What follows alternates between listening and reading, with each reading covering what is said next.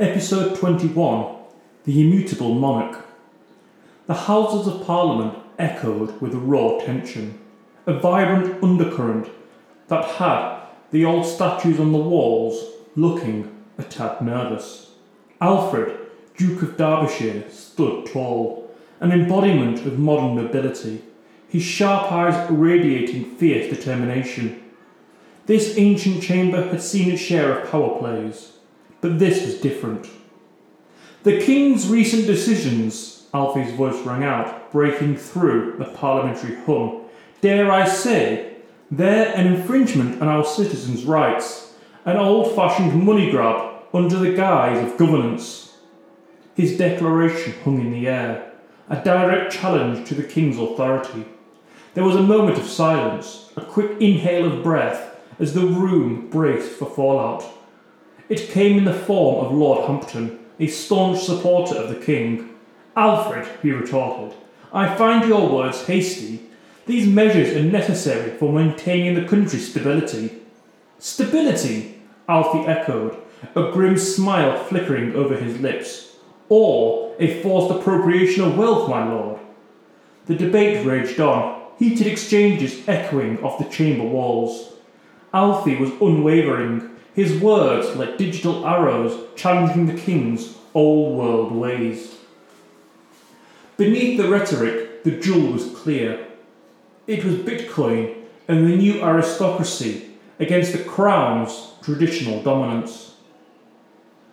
Outside Parliament, London hummed with activity, a digital symphony born of old-world charm and new-world tech. Maglev trains crisscrossed the land, high-tech billboards flickered with crypto rates, and people hustled, their lives enriched, yet complicated by the Bitcoin standard. Alfie stepped into the rhythm of the city, its vibrant energy seeping into his veins. He had a meeting with some fellow lords, off the record, naturally, at one of London's most exclusive clubs, the Satoshi Lounge. The Lounge, a meld of classic British elegance and high-tech wizardry, buzzed with whispered strategies and subdued laughter. Over crystal glasses of aged scotch, they discussed, debated, and sometimes argued. But beneath the varied opinions, a consensus was slowly emerging.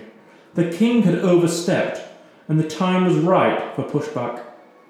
Across the city, in tiny flats and spacious mansions alike, a similar sentiment was brewing. Londoners, whether they traded in bitcoins or memories, were growing restless under the King's increasing interference. A bartender at a local pub might not articulate it as eloquently as Alfie did in the House of Lords, but the underlying sentiment was the same. The King's appetite for control was not a good look in a Bitcoin-empowered Britain. Back in Derbyshire, Alfie's wife, Victoria, and their children bore the brunt of the political storm. Victoria, ever the supportive partner, took care of the home front, reassuring their children and managing the household. Her mind, however, was a whirl of worry, her heart echoing Alfie's unease. Amidst the storm, ordinary life continued. Bitcoin rates fluctuated, hearts throbbed with dreams, and the march of progress refused to halt. In every corner of the kingdom, people had adjusted and readjusted, bracing for whatever the future held.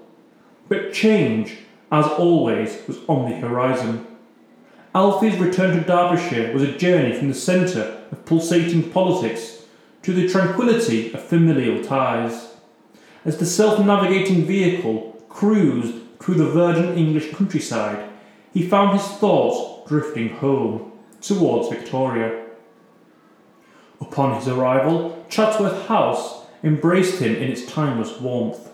The grandeur of the place never failed to impress, but for Alfie, its true beauty was the family it housed. His children rushed to greet him, their young voices a symphony of joy, erasing the echoes of the Parliament's harsh debates. Victoria, the Duchess of Derbyshire, awaited him in their private drawing room. A woman of grace and strength, she radiated an elegance that time and stress had only enhanced. "Welcome back, Alfie," Victoria greeted, her words a soothing balm. He smiled. "I am, indeed, back." A silence stretched between them, comfortable and understanding. Alfie poured himself a drink, the amber liquid reflecting the room's soft lights. "Finally," he said, "the king's overstepping, Victoria. The Parliament is a battlefield, and the people are restless." Victoria nodded, a sense of worry clouding her usually bright eyes. "What's the plan, Alfie?" "We push back," he replied. "We remind the king that it is the people's will that rules, not his whims. We may be aristocrats, Victoria, but we're not oppressors. We're representatives, guardians. It's high time the king remembered that." A moment of silence fell over them, their resolve strengthening in the quiet. They stood together, ready to face the storm that loomed on the horizon. In the grand dining room of Chatsworth House, over a simple yet elegant dinner, Alfie and Victoria's conversation flowed from one topic to another. They spoke of their children, of local events, of the latest breakthroughs in technology, their shared laughter a testament to their strong bond. "So, Bella won first place in the maths competition," Victoria said, a proud smile on her face. Alfie chuckled, just like her mother, brilliant and competitive. Their laughter echoed through the room, softening the echoes of political tension. The clink of cutlery and the rustle of the evening breeze through the open window provided a comforting backdrop. Later, as the night deepened and the stars glittered in the clear sky, they retreated to their shared sanctuary, their bedroom. The room, tastefully decorated, was a haven of tranquility. It held an air of intimacy, a world that belonged solely to Alfie and Victoria. With a sigh of relief, Victoria slipped off her shoes. "I swear, Alfie, these heels will be the end of me." Alfie chuckled, loosening his tie. "Yet you won't give up on them, will you?" She shot him a playful glare. "Absolutely not. A woman must have her vices." Their laughter filled the room, the worries of the world pushed away, if only for a while. In their shared silence, they found solace, their bond a fortress against the world's uncertainties. As the moonlight spilled through the large window, bathing their room in a soft silver glow, Alfie and Victoria lay in their bed. The quiet of the night seemed to hush the world outside, and within the privacy of their room, their conversation took a deeper tone. "Alfie," Victoria said, her voice barely a whisper, "are you scared?" Alfie turned to her, his gaze soft in the dim light. "I would be lying if I said no," he admitted. "We're on the brink of a major shift, Victoria. It's unnerving, but it's also necessary." Victoria nodded, her fingers tracing idle patterns on his chest. "You've always been brave, Alfie. Braver than most. I just worry about the cost of this bravery." Alfie caught her hand, bringing it to his lips. "The cost would be far greater if we let fear rule us. The king needs to be reminded that his power stems from the people, from us. It's a fight worth fighting, Victoria." He could feel her exhale, her worry seeping out with her breath. "I know, Alfie. I believe in you. We'll face whatever comes together." In the quiet darkness, their shared resolve bolstered their courage. Alfie pulled Victoria closer, their bodies entwining in a familiar dance. Their hearts beat in sync, ready to face whatever the new day would bring. As dawn broke, Alfie was already on the move. The trip to Sheffield was a necessary one, an opportunity to gauge the pulse of the common folk. The sprawling city, a blend of historic architecture and futuristic tech, hummed with morning activity. His vehicle of choice was an unassuming self-driving electric model, blending seamlessly with the other vehicles on the Maglev highway. Alfie, almost incognito as a regular citizen, ventured into the heart of the city as he stood for a moment admiring the statue of James Dalton, before continuing on his way. He first stopped at a cafe, a popular breakfast spot frequented by a mix of students, office-goers, and artisans. As he sipped his coffee, he listened to the conversation swirling around him. Hints of dissatisfaction crept through the mundane chats about weather and football. "The King's latest decree is a bloody farce," grumbled a middle-aged man at a nearby table, his scowl evident. Nods of disagreement followed his statement, the undercurrent of discontent palpable. Later, Alfie wandered into a local artisan's market. The vibrant energy of the place was infectious, yet the political unease seeped into the buzz of activity. Conversations, hushed and heated, centred around the King's action and the impact on their lives. "The King forgets that it's us who put him in that place," an old woman selling handmade ceramics said to her neighbour. "High time someone reminded him." A sense of unrest simmered under the surface of the city, ready to boil over at the slightest spark. Casting aside his aristocratic mannerisms, Alfie sauntered into a bustling pub on the outskirts of Sheffield's University district. The air was charged with youthful energy, laughter and loud chatter washing over the ambient music. Neon signs and retro posters blended with holographic menus, a mashup of the past and the present, a symbol of the post-Bitcoin era. At the bar, Alfie found himself in the company of a group of students, their faces bright with the zeal of youth. They spoke freely, their minds unburdened by the constraints of tradition. "A pint for everyone," Alfie offered, disguising his curiosity under the veil of generosity. As the amber liquid flowed, so did their words. The conversations took many turns, from the latest technological marvels to the trending virtual reality games. Then subtly, Alfie steered the discussion towards politics. "The King thinks he's the centre of the universe," a young woman declared, her voice slurred slightly from the alcohol. "He needs to wake up and smell the roses. It's not about him, it's about all of us." Her sentiment was met with a chorus of approval. Their voices grew heated as they talked about the King's actions, their words echoing the commoners' concerns Alfie had picked up earlier. "In the end, we are the ones who will shape the future, not some man on a chair," a lanky young man stated, his words punctuated by the determined nods of his peers. The air in the pub thickened with a mix of heated discussion and cigarette smoke. Alfie stayed seated, a silent observer of the unfolding narrative. A short moment of silence settled in, as if granting the students a brief respite. Then, the conversation shifted, moving away from the abstract realm of politics to the personal. The students began sharing anecdotes about their experiences navigating the new societal norms and the rapidly changing world.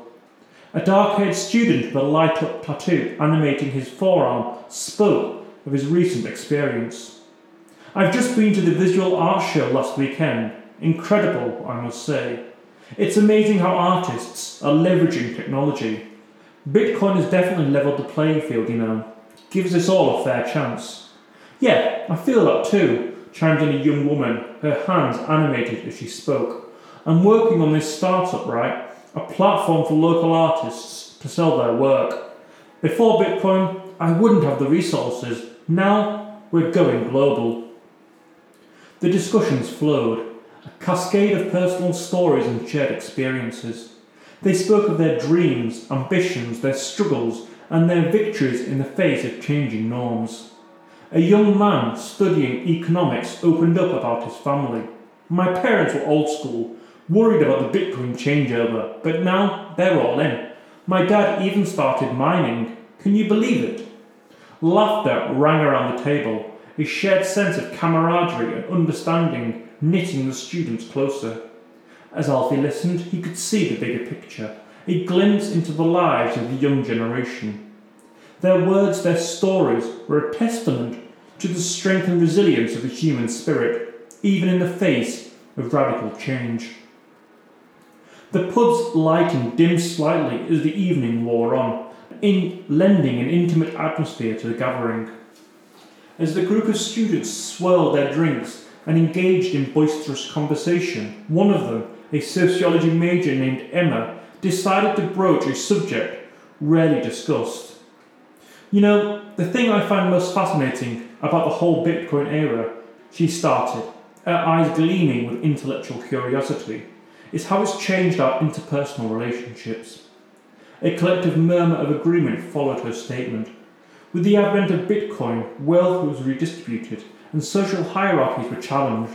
But even more intriguing was how these changes trickled down to the macro level, affecting the dynamics of intimate relationships. Emma went further. "Not just relationships, it's also about self-expression, right? The freedom to be our true selves. There's no pressure to conform to societal norms or expectations. We've got the freedom to experiment and discover who we are without judgment." Jung was light years beyond the epoch he existed in, remarked a student deeply immersed in the study of psychology, her voice echoing a profound respect. "It's a mental recoil, a sheer cringe, when I think back to the days Freud was taught as gospel." Alfie listened attentively. The warmth of their frankness and their willingness to delve into subjects previously considered taboo, a testament to how far society had come. Bitcoin, it seemed, had not only revolutionized the economy, but also paved the way for a more open and accepting society. Following his enlightening conversations, Alfie knew it was time for action. He travelled back to Chatsworth, his mind still turning over the day out in Sheffield. He had arranged a meeting for the aristocrats in the country, those he could be confident were more on his side than the king's. They traipsed in one by one, some taking a train, some arriving in their Rolls Royces and Jaguars. They sat around the large round table placed in the ballroom of Chatsworth House.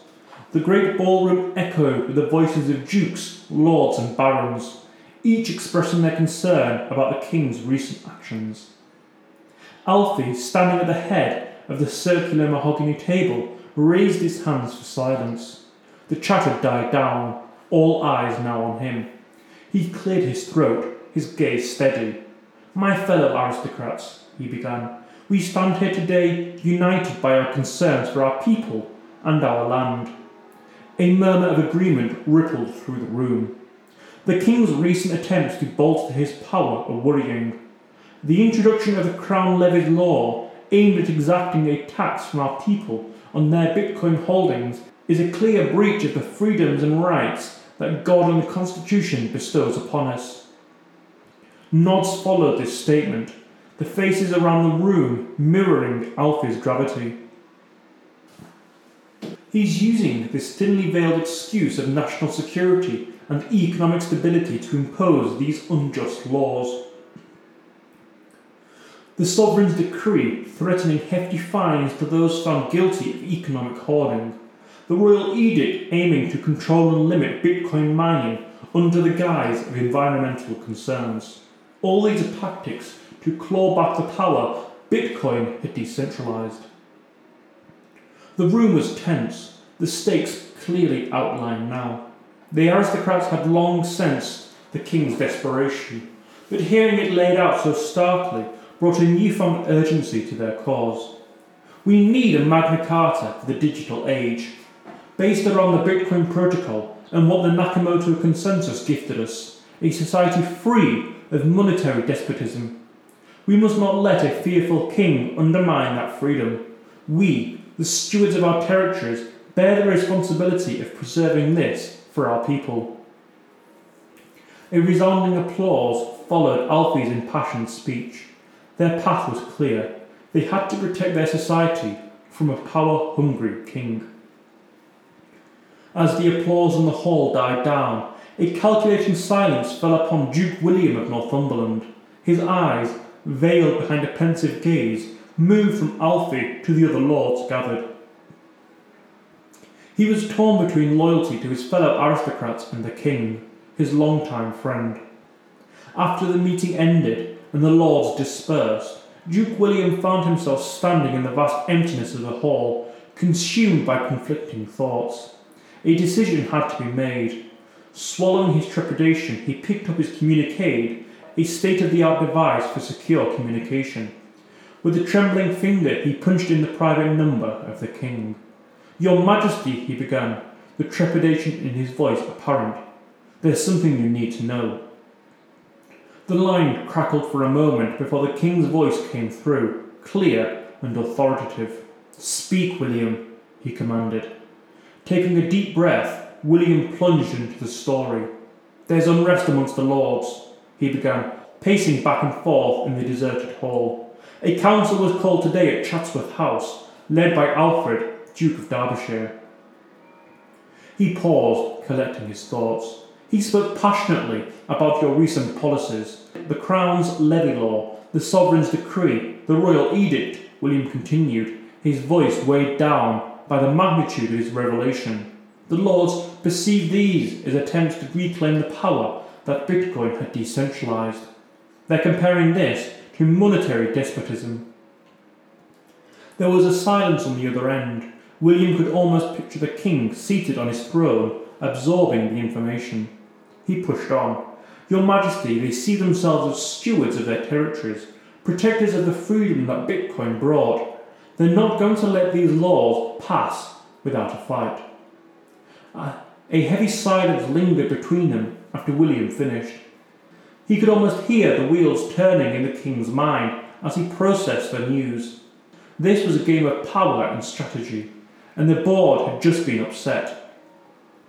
"Thank you, William, for your loyalty," the king finally said, his voice icy cold, hiding the tumultuous thoughts that were undoubtedly stirring within. "We shall deal with this appropriately." With that, the line went dead, leaving William alone with the echo of his treason. News of the king's awareness of the growing unrest amongst the aristocrats spread through the kingdom like wildfire. Cities buzzed with whispers and speculation. The once jovial pubs now resonated with hushed conversations as the fear of the impending storm loomed large. The king, for his part, wasted no time. He ordered a sudden assembly of the parliament. The aristocrats, still nursing their defiant spirits, arrived with a sense of trepidation. Duke Alfie, undeterred, stood tall and determined as he walked into the House of Lords. The king, seated on his throne, surveyed the room. The silence was palpable, a testament to the tension that hung heavy in the air. Finally he spoke. "I've been informed of the discontent brewing among my people." His gaze rested on the Duke. "And my fellow lords." Alfie, under the king's scrutiny, held his gaze. The room waited with bated breath for what was to come. "I am not an unreasonable man," the king continued. "I am aware that my recent laws have stirred the pot." Murmurs filled the room, but the king raised his hand for silence. "However, I ask you this. Are these laws not aimed at the prosperity of our kingdom? Are they not an effort to guard our people and land from potential threats?" With that, the king opened the floor for discussion. What followed was a heated debate between the lords and the king, with arguments, counter-arguments, passionate speeches, and heated confrontations. The clash of perspectives was as vibrant as it was loud. Alfie, amidst all of this, held his ground. He argued for the decentralization that Bitcoin offered, the freedom it promised, and the prosperity it brought. His powerful words resonated in the hearts of many, creating ripples in the turbulent sea of debate. The meeting had ended with no clear resolution, but the seed of rebellion had taken root, and the storm that had been looming now seemed inevitable. Alfie, lost in a tumultuous sea of thoughts, retreated to his estate after the explosive meeting at the Parliament. His wife, Victoria, awaited his arrival, worry etched on her face. "What happened, Alfie?" Victoria asked, rushing to his side as he entered their private chambers. Alfie sighed, pulling Victoria into his arms. "Victoria, we stand on the brink of a precipice," he said, his voice heavy with concern. The king stands firm on his laws, convinced they will bring prosperity to our kingdom, but he's threatening the very freedom that Bitcoin has brought us. Victoria looked up at her husband, her gaze resolute. "Then we stand our ground, Alfie," she said firmly. "We stand for the liberty Bitcoin has provided, and we fight for it." Alfie nodded, the warmth of his wife's support seeping into him. Yes, they would face the storm together, protecting their people and the freedom they had all come to cherish. Days turned into weeks. The rumble of discontent grew louder and louder, turning the once harmonious kingdom into a battleground of ideologies. The Parliament was a hotbed of conflict, every session ending in heated debates and unsatisfactory resolutions. Alfie meanwhile held his ground, standing tall amidst the storm. He rallied his fellow dukes and barons, sharing impassioned speeches and plans for their course of action.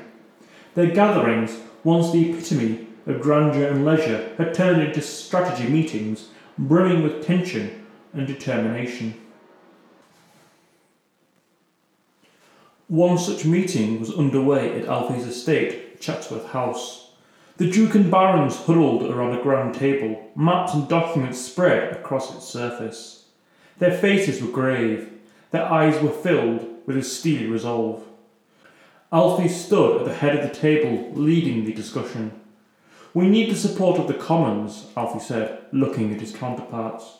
"We need to convince them that the King's laws are not for the prosperity of the kingdom, but for his own consolidation of power." "And how do you propose we do that, Alfie?" questioned Duke Harrington, a seasoned aristocrat with a sceptical bend of mind. "The Commons are divided, and the King has his loyalists among them." Alfie nodded, acknowledging the Duke's point. "True, the Commons are divided, and yes, the King has his loyalties," he said. "But we also have allies among them. We need to strengthen these alliances, convince the undecided, and expose the King's intentions." The room fell into contemplative silence as each aristocrat pondered Alfie's proposition. It was a daunting task, but there was a collective agreement that it was a necessary one. The meeting ended with a pact. They would fight for their freedom and prosperity, even if it meant going against their king. As the aristocrats dispersed, Victoria entered the room, her presence a soothing balm to Alfie's heightened senses. "How did it go?" she asked, her eyes searching Alfie's. He looked at his wife, drawing strength from her unwavering support. "We have a plan, Victoria," he said, a sense of determination filling his voice. "We will expose the King's true intentions and fight for our freedom." Victoria gave him a proud smile, her hand gently squeezing his. "Then we shall weather this storm, Alfie, together." As the weight of the world lay heavy on their shoulders, Alfie and Victoria stood together, their resolve stronger than ever. Knowing that words and debates might not be enough to withstand the King's tyranny, Alfie understood that they might have to resort to an archaic form of conflict resolution, physical battle. Being a peaceful man at heart, the notion filled him with trepidation. But being a true duke, he knew that sometimes might was necessary to enforce right. He began preparations in earnest. The vast grounds of Chatsworth House were turned into makeshift training arenas. The aristocracy, despite their silk robes and genteel manners, were no strangers to warfare. Many were descendants of knights and military leaders, their lineage steeped in tales of valour and battle. Alfie enlisted the best commanders and knights to lead the training sessions. Drone ranges sprouted up in the green lawns, laser fighting drills took place in the courtyards, and strategy sessions were held in the grand halls. The tranquil estate, known for its refined galas and elaborate parties, echoed with the clanging of drones and the kick of recoil. Even Alfie, dressed in battle-ready attire, participated in the drills. He practiced shooting with Duke Harrington, drone fights with Baron Finchley, and studied battle strategies with Sir Hadley, the renowned military advisor. His commanding presence and dedicated involvement bolstered the spirits of his allies and served as a reminder of what they were fighting for, their freedom. Meanwhile, Victoria watched her husband from the shadows. The man she had married, the gentle duke who loved art and literature, was transforming into a war leader. She worried for his safety, of course, but she also admired his courage and resilience. They were fighting for a cause they believed in, and she was there to support him every step of the way. The following morning brought with it an air of tension and excitement. An airship with the bold insignia of the Lone Star emblazoned on its hull and descended onto the vast lawns of Chatsworth House. Out stepped Jasper Tex McKinnon, a tall, burly man with a striking Stetson hat and a twinkle in his eye. He was one of the most sought-after arms dealers from the Republic of Texas, known for his collection of cutting-edge weaponry. The aristocrats gathered around as Tex opened his demonstration. First, he unveiled an array of handheld laser weaponry. These were light, precise, and deadly, emitting a high-energy beam capable of slicing through the toughest armours. The nobles watched with fascination as Tex demonstrated the potency of these devices, slicing through a metal sculpture with disconcerting ease. Next, he revealed a swarm of drones, small, fast, and equipped with high-definition cameras and stunningly accurate lasers.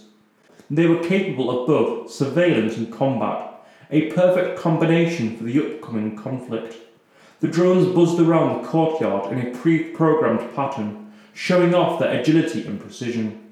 Finally, he unveiled the holographic projectors, a non-lethal yet potentially game-changing tool. These devices could project lifelike 3D images onto the battlefield, creating diversions or causing confusion amongst enemy ranks.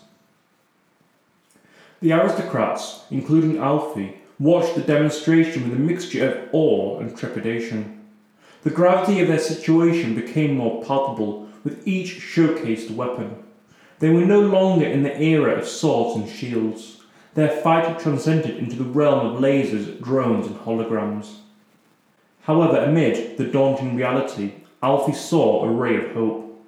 These tools could provide them the edge they needed in the battle against the king. As the demonstration concluded, he turned to his fellow nobles. "We have the means to stand against the king," he said, determination evident in his voice. "We will not let him usurp the freedom and prosperity we have built." A murmur of agreement spread through the crowd as the sun dipped below the horizon, painting the sky with hues of red and orange. A new resolve took in their hearts. They would fight. They would protect their kingdom. And with these new weapons at their disposal, they might just win. The evening found Alfie and Victoria in their private study, hunched over an expansive holographic map of Great Britain that floated in mid-air. The news of the impending conflict had seeped into every corner of the kingdom, causing a ripple of fear, anticipation, and a dash of excitement. They were strategizing, marking potential strongholds and allies across the kingdom. Each lord and baron had their loyalties, some to the king, others to the cause Alfie was championing. The illuminated markers on the map symbolised these alliances, creating a colourful web of connections, a matrix of power. London was a smudge of purple, symbolising the stronghold of the king. Surrounding it, however, were pockets of green, regions where support for the Bitcoin aristocracy was strong. The Midlands, the home of industry and the cities, fueled by the wealth of Bitcoin, were a solid wall of green. Alfie and Victoria could count on their support. The north was a mix. Some regions like Derbyshire were green, while others showed hints of purple, their loyalties divided or yet untested. Scotland and Wales, autonomous but closely connected to England, were a hazy blue, their stances uncertain. "We need to get Scotland and Wales on our side," Alfie said, his fingers tracing the outlines of the regions on the holographic map. Their support could be the game changer. "I'll reach out to Lady McAllister and Lord Rees," Victoria responded, making a note. She had always been adept at the delicate dance of diplomacy. I believe they will understand our cause. As the night grew darker, their resolve grew stronger. The map, with its constellation of allies and opponents, was a beacon in the uncertain darkness. As they planned, plotted and strategized, the future of their kingdom hung in the balance. But they were ready to fight, ready to protect, ready to stand up for what they believed in. The revolution had just begun. The morning sun found Alfie and Victoria boarding a sleek silver bullet train, the pinnacle of British maglev technology. It was destined for Scotland. Alfie, dressed in a smart grey suit, sat by the window, lost in thought, while Victoria, resplendent in a dress of royal blue, reviewed her notes, prepping for the meeting with Lady McAllister and Lord Rees. Respectfully acquiescing to Victoria's prudent approach, Alfie set out for Edinburgh the next day, while his wife journeyed to the castle in the Scottish Highlands. Edinburgh, with its grand old-world charm, seamlessly entwined with the cutting-edge technological marvels, fascinated Alfie. The iconic Edinburgh Castle still towered over the city, a beacon of history amidst the New Age architecture, its stoic stone walls contrasting sharply with the translucent crystal structures that populated the city. He found himself in a bustling local market, a vibrant mixture of the traditional and the new. As he meandered through the marketplace, the Duke marvelled at how the ancient city had embraced the future. Bitcoin-operated shops, automated food stalls, and holographic entertainers coexisted with handcrafted wares, street artists and vendors peddling old-style fish and chips.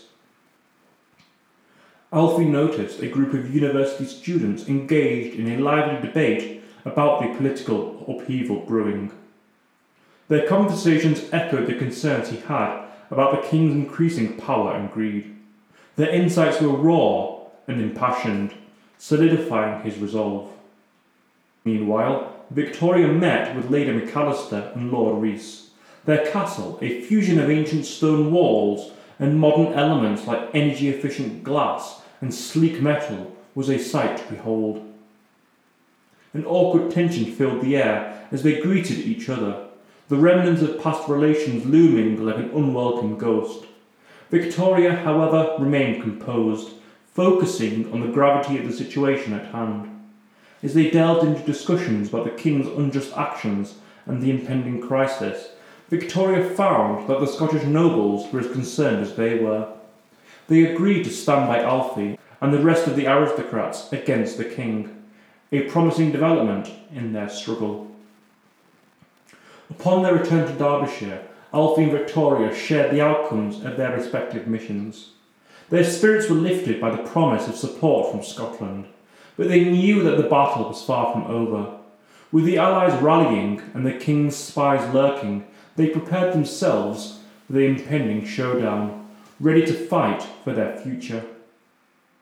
The following weeks were filled with discreet meetings, encrypted messages, and careful planning.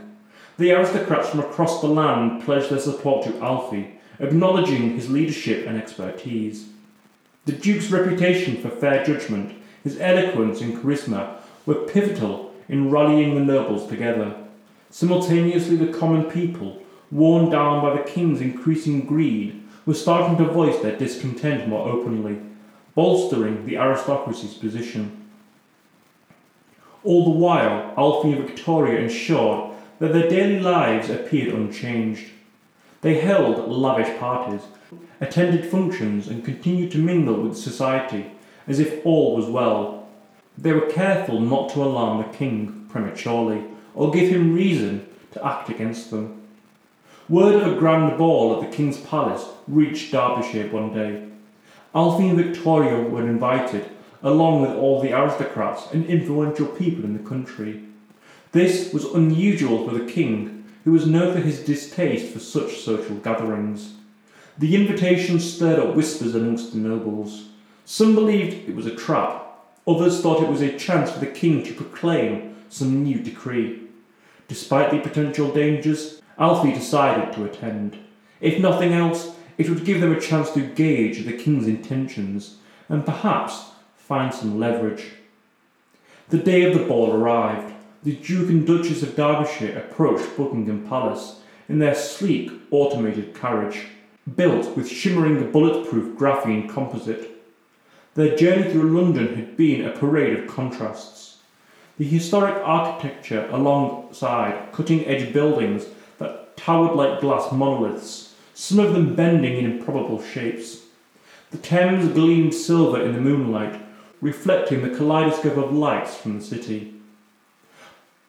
Buckingham Palace was more than just a building. It was an imposing symbol of a bygone era, albeit one that had been refitted and refurbished with the advancements of the time. The facade remained much as it had for centuries, a monolith of Palladian grandeur, but the interiors were as modern as they came. Alfie and Victoria stepped out onto the crimson carpet that led to the grand entrance. A fleet of drones buzzed overhead, capturing the arrival of the guests for their live streams on the hypernet. A kaleidoscope of colours erupted from the palace, spilling out onto the grounds. Holographic peacocks strutted on the manicured lawns, their tails a brilliant display of shifting colours. Victoria, resplendent in a shimmering gown of silken fabric, weaved with delicate nanofibres that changed colours to match her mood, clutched Alfie's arm. Inside the ballroom was a spectacle of opulence and advanced technology. Crystal chandeliers hung low, casting warm light over the guests, each intricate piece a mesh of micro LEDs capable of changing colours and patterns. A holographic orchestra played a symphony that filled the grand room. Servers, humans and androids alike, circulated the room with vast trays of hors d'oeuvres. The vast room was abuzz with the hum of conversations, the rustle of silk, the clink of glasses, and the subtle undertones of digital melodies. People from all walks of life, dressed in their finery, moved in a waltz of diplomacy and intrigue. Tech tycoons rubbed shoulders with centuries-old aristocratic families, politicians and celebrities alike. Some faces were recognisable, splashed across media screens and hypernet feeds. Others were known only to a select few, their influence silent yet palpable. Alfie and Victoria navigated through the crowd, exchanging pleasantries with acquaintances, keeping their demeanour casual, but their senses on high alert. The grandeur and distractions of the ball served as a glossy veneer over the undercurrents of tension that laced every interaction, every smile, every handshake. As the evening unfolded, the king made his entrance. He was a handsome man, his charisma almost tangible, his energy filling up the room. His laughter echoed through the grand ballroom, a jarring note in the symphony of unease. He held court at the heart of the room, entertaining the crowd with anecdotes and jests. Despite the mirth he projected, his eyes held a sharp, calculating gleam. As Alfie watched the spectacle unfold, he couldn't help but feel a storm was brewing beneath the merriment, a storm that would challenge the very foundations of their society. The following day was a tense one. News from the House of Commons had trickled in. The King was pushing to pass the Unfair Crypto Acquisitions Act, an odious piece of legislation that sought to impose punitive penalties on those who he claimed were hoarding Bitcoin. In reality, it was a brazen attempt to redistribute wealth, increasing his coffers while emptying those of his subjects. Alfie and Victoria retreated to their private study, a high-tech sanctuary within the grandeur of their historic residence. The tension in the air was palpable as they stood before a large holographic map of Great Britain that floated before them. "We have to act," Alfie said, his fingers tracing over the glowing lines that marked territories and counties, each a possible battlefield. Victoria nodded, her gaze intense. "The King is playing a dangerous game. He's turning the commoners against us, using them as a shield while he enriches himself. He's turning them against us by exploiting their insecurities, By stoking their fears, Alfie continued. His fingers came to rest on the border between Derbyshire and Yorkshire. He tells them we are the enemy, that we hoard our wealth and contribute nothing. He paints us as the villain. Victoria moved to stand beside him, her hand finding his. But we know the truth. We are the ones who brought prosperity to this nation. We are the ones who built it on the bedrock of Bitcoin. We have the power to fight him, Alfie said, looking at her. The king is strong, but we have the support of the people. They trust us, they believe in us, and they won't be easily swayed by the king's lies. Together they studied the map, analysing potential alliances and anticipating the moves of their adversaries. Despite the tense atmosphere, there was an unspoken confidence between them. They were a formidable team, each fully aware of the other's strength and determination. And they knew they had a nation behind them, ready to rally for their cause. The king's tyranny would not stand, not on his watch. A chill ran through the city as Alfie departed for London. London, the heart of the kingdom, was a pulsating metropolis, its veins filled with the unending traffic of autonomous vehicles and high-speed maglev trains. The city's skyline was a testament to the incredible wealth that Bitcoin had brought the nation. Skyscrapers kissed the clouds, neon lights danced across their surfaces at night, painting a futuristic dreamscape. But beneath the glittering surface, tension simmered. The House of Lords was a battlefield of a different kind. Here, power wasn't measured in lasers or drones, but in the subtle art of negotiation and influence. Alfie was well versed in this battleground. As he strode through the grand halls of the Parliament, his every step echoed power and determination. He was greeted by the sight of his fellow peers, all in their digital armours, suits enhanced with advanced technology to present data and help with communication. The chamber was filled with a murmuring tension. The lords were divided. Some sided with the king, others with Alfie. As Alfie took his place, silence fell. All eyes were on him, waiting to hear his response to the king's latest move. With a clear voice that cut through the heavy silence, Alfie began, "My lords, we are facing an unprecedented crisis. The king, who should be our protector, has become our adversary. The Unfair Crypto Acquisitions Act is nothing more than a brazen power grab. It is designed to cripple us while strengthening the king." His words rang out in the chamber, his voice echoing against the ancient walls. There were murmurs of agreement, but also sounds of dissent. He knew not everyone would stand with him, but he would not back down. His gaze swept the room, looking for signs of support. "We are the stewards of this great nation. It is our duty to protect it from tyranny, no matter the source. I ask you, my lords, stand with me, stand for freedom, stand with Bitcoin." The room erupted into a cacophony of voices. Some cheered, some shouted, some remained silent, their faces unreadable.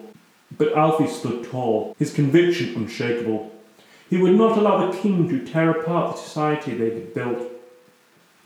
It was a battle he was ready to fight, and one he was determined to win. The room fell silent as the king rose. He was a towering figure.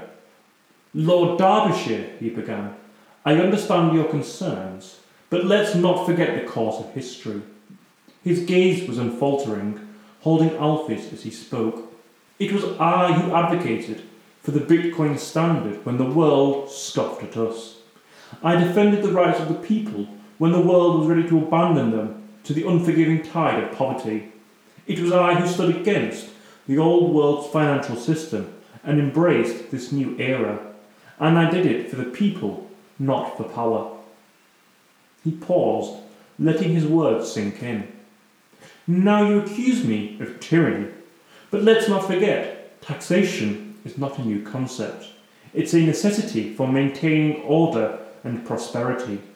Our society, with its maglev trains, holographic projectors, and futuristic skyscrapers, is a testament to this." The king's words were met with a mixed chorus of approval and scepticism. He raised his hand, silencing the room. "I am your king, not a tyrant. I am doing what is needed for the betterment of our kingdom. You may not agree with my methods, but you cannot question my intent." He looked Alfie in the eye, a challenge unspoken. "I am ready to discuss and debate, but let it not be said that I am a king who steals from his people. I am a king who asks for their support in maintaining the greatness of our kingdom. Are you ready to do the same, Lord Derbyshire?" His challenge hung heavy in the air, the room silent as all eyes turned back to Alfie. It was clear that the king wasn't going to back down without a fight. The battle lines were drawn, and the political conflict was escalating towards a boiling point. The stunned silence that followed the king's words was broken by the measured, steady voice of Alfie. He rose from his seat, his face calm, but his eyes aflame with defiance. "Your Majesty, the greatness of our kingdom has never been maintained by the force of taxation. It has been built and sustained by genius, labour, and tenacity of its people." His voice echoed in the chamber, each word reverberating with intensity. He swept his gaze around the room, meeting the eyes of the peers of the realm, both his supporters and detractors. Throughout the course of our history, whenever a monarch has threatened the liberties and wealth of the people, it has been the duty of the aristocracy to intercede. His gaze hardened, and his voice took on a harsh, commanding tone. "Recall the Magna Carta, forced upon King John by the barons when he threatened their rights. Recall the glorious revolution where James II was overthrown in favour of William of Orange when his policies clashed with the liberties of his subjects." He turned his gaze back to the king. "Your Majesty, you championed the Bitcoin standard, but it was the people who adopted it and made it a success. They embraced the technology and they reaped the rewards. Your insistence on taxation threatens to undo all that we, as a society, have achieved." The chamber was silent as Alfie paused. Then he dropped the bombshell. "Rumours are that the royal treasury is nearly bankrupt. If true, it would explain this desperate grasping for the wealth of the people. Is this the case, Your Majesty?" The chamber exploded in a chaos of voices. Accusations, denials, gasps of shock. The implications of the Duke's words were far-reaching and dangerous. The political landscape was quickly becoming a battlefield, and Alfie had just fired the first shot. With a furious gaze, the king rose to his feet, the churning chaos in the chamber seeming to fall inwards, an angry sea sucked into the vortex of his enraged stare. The grandeur of his position filled the room, radiating from him like a storm about to unleash its might. A hush spread, starting from those closest to him and flowing outwards, until the only sounds were the murmurs dying in throats and the harsh, amplified breathing of the agitated room. "Of what, exactly, do you accuse me, Alfie?" The king's words cut through the remaining silence like a blade. His voice was calm, a stark contrast to the tempest in his eyes. "Do you accuse me of protecting the sovereignty of this kingdom and showing its prosperity and stability?" The king began to pace before his throne, his voice growing louder, more powerful. "You claim I'm bankrupting the nation, yet it is your class, the aristocrats, who have seen their fortunes expand under the Bitcoin standard, while the majority only witness the spectacle. Yes, they live better lives, but the gasp, the chasm between us and them has never been so vast." Suddenly he stopped and turned, pointing a finger at Alfie. "And now, instead of aiding the kingdom in its hour of need, you dare to challenge my authority, call for a rebellion. Is it not your duty to support the crown?" The king's accusation lingered in the air, a challenge thrown to the Duke of Derbyshire. The chamber remained quiet, holding its breath for the Duke's response. The king had called his bluff. Now it was up to Alfie to play his hand. Alfie rose, the silence of the room wrapping him in an almost sacred stillness. He nodded to the king, a grim acknowledgement of the gauntlet thrown. "Your Majesty," he began, his voice echoing through the grand chamber, "you talk of duty, yet you ignore the greatest duty of all, that which is owed to our people." He turned to face the gallery, his gaze sweeping across the faces of his fellow lords and barons. "Do you remember the spirit of 1215, my lords, when the barons of England stood up against King John, demanding the recognition of their rights? Do we not stand in any similar situation now? Have we not the same duty as they once did?" He turned back to face the king, an intensity in his eyes. "Our tales and history have always celebrated such acts of courage and determination against unjust rulers. The legend of Robin Hood robbing from the corrupt and providing for the downtrodden, the ordinary people, has long been a symbol of hope and resilience." Alfie paused, letting his words sink in before continuing. "Do you not recall the words of Sir Edward Coke, who declared that a man's house is his castle, and each man's home is his safest refuge? It's the same philosophy that reverberates through our veins, our right to protect what we earn, to do as we please with our bitcoins. It is no different, Your Majesty. Is not the course of justice the foundation of every monarchy? Christopher Marlowe questioned, what are kings when regiment is gone, but perfect shadows in a sunshine day? Without the rule of law, the respect for individual rights, what separates us from tyranny?" He looked around the room, locking eyes with his peers, seeking validation. "Does the Bible not state, 'Thou shalt not steal'? It does not stipulate, 'except by majority vote.' The commandments are absolute, Your Majesty." Finally, he turned back to the king, his gaze firm. "Yet here we are, talking of higher taxes and usurping our wealth. Words have marked the chapters of our history, Your Majesty, but they have rarely been the end of it. A decision looms over us all, and this time it might not be the pen that proves mightier." With that, he took his seat, leaving the room in stunned silence. His words hung heavily in the air, a potent mixture of history, literature, and law, presenting a choice that would shape the future of the realm. The ball was now back in the king's court. The king stared back at Alfie, the silence in the chamber almost deafening. Then, with an unsettling calmness, he stood and replied, "Indeed, Lord Derbyshire, history does repeat itself, and shadows do fall when the sun is high. But remember, it's not the pen or the sword that proves mightier, it's the hand that wields it." With that, he pivoted, his cloak sweeping behind him as he exited the chamber, leaving an atmosphere of tension and uncertainty in his wake.